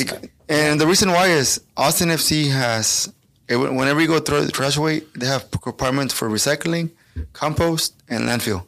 So that tells like how appreciative we want to be in an aspect of keeping the stadium clean. Yeah. And not just that, like just imagine all the staff at the stadium, like. They've been there all fucking day. Yes. Like, they want to go home too. So, like, let's give them a hand. And we have 2 hands. Carry as much as you can. Help them out. Just put it in the trash. That's even if I know this will be maybe like if we're like, oh, it's COVID. But like if you see like a trash can, pick it up from the side where the opening and the bottle is. Pick it up from the can is like pick it from the outside, and it helps a lot because imagine just wash your hands too. Wash your hands afterwards. I mean, it doesn't really matter, yeah, because. Like you said, man, those people want to go home. Like they want to go home, they want to rest, they want to, But this is our home, like our new home, so we have to keep it clean, Yeah, it's brand new. We want to take care of it. We want it to last for a long time, and when we celebrate the goal, like those beers are gonna fly. That's what I was thinking too. We don't need a goal, bro. We'll be okay. Yeah. Nah, by then my cans will be empty. Like. Yeah, so. Bro. No, and then also like try to tell people to stay late. Well, not stay late, but after the game we do the man of the match. Okay. Well, a lot of people yesterday a lot of people. I know yesterday people were leaving because it was a Sunday, but yeah, it's a nice ritual we do also that the player stays with the. What is the mallet? The mallet. The mallet, and it has printed the game. Like how they have here, the name of the game and the date. The date, man of the match. Yeah. So Brad Stewart's gonna have his team. Yeah, either Fagundes or Stewart. Yeah. Stewart. One. Stewart. Ring took the last one. So. Ring took the last one. That was not nice. That's right. He did pretty good. Yeah. He had a perfect game, I think. Yeah. Well, this concludes the 12th episode of Otra Por Favor. Otra Por Favor. I know this was about 99.90001% English. However, you guys we had several English ones, and we needed to make this one a little more Spanish. Mainly because, we want to reach out to everyone as much as possible. And babe, I know by now you're like, oh, you finally talking Spanish and English. Yeah. So she's like, I'm not gonna listen to that. I can't understand anything. Yeah, she's actually picking up the English part, which is good. I mean, the Spanish part. But just thank you for listening, Faris, Rigo. Thank you guys for coming. Gracias, I know gracias. it was like a last minute thing, and it's like the perfect timing is before they scored a goal. Because then when we talk about it, like, oh man, it feels good. Yeah. Like I know it's a Monday and it's late. Thank you guys and keep following us. Chaparro, anything you want to add? Yes, acuérdense, gracias por escucharnos. Un episodio muy interesante aquí con estas dos personas que forman parte de la organización de que están colaborando con el equipo y básicamente apoyándolos. ¿Hay alguna forma que alguien que solo quiere apoyarlos económicamente de alguna forma y que no quiere ser parte, hay alguna forma para si alguien de nuestros que nos están escuchando se los puede ayudar? Eso nos faltó también. Sí, en las mismas páginas. En las mismas páginas de la murga de Austin.org y los verdes atx.org, hay botones de donación. Pero perfecto. Lo mejor es apoyar cantando en todos lados del estadio. Claro. Y apoyándonos, creando con nosotros, porque los cánticos, todo lo que hacemos no es para nada más la sección, es para todo el estadio y para todos. Correcto. Bueno, muchas gracias. Le sale barato. Sí, ¿verdad? Bueno, muchas gracias por estar acá, por haber venido y tomarse el tiempo de estar con nosotros en esta plática. A los que se escuchan, muchas gracias. Acuérdense de seguirnos escuchando. otraporfavor.com, Otra por favor en Instagram y en Facebook. Ahí estamos. Cualquier cosa, manden un mensaje, síganos y escuchen los episodios. Chao. Bye. Pórtense bien. Bye. Gracias.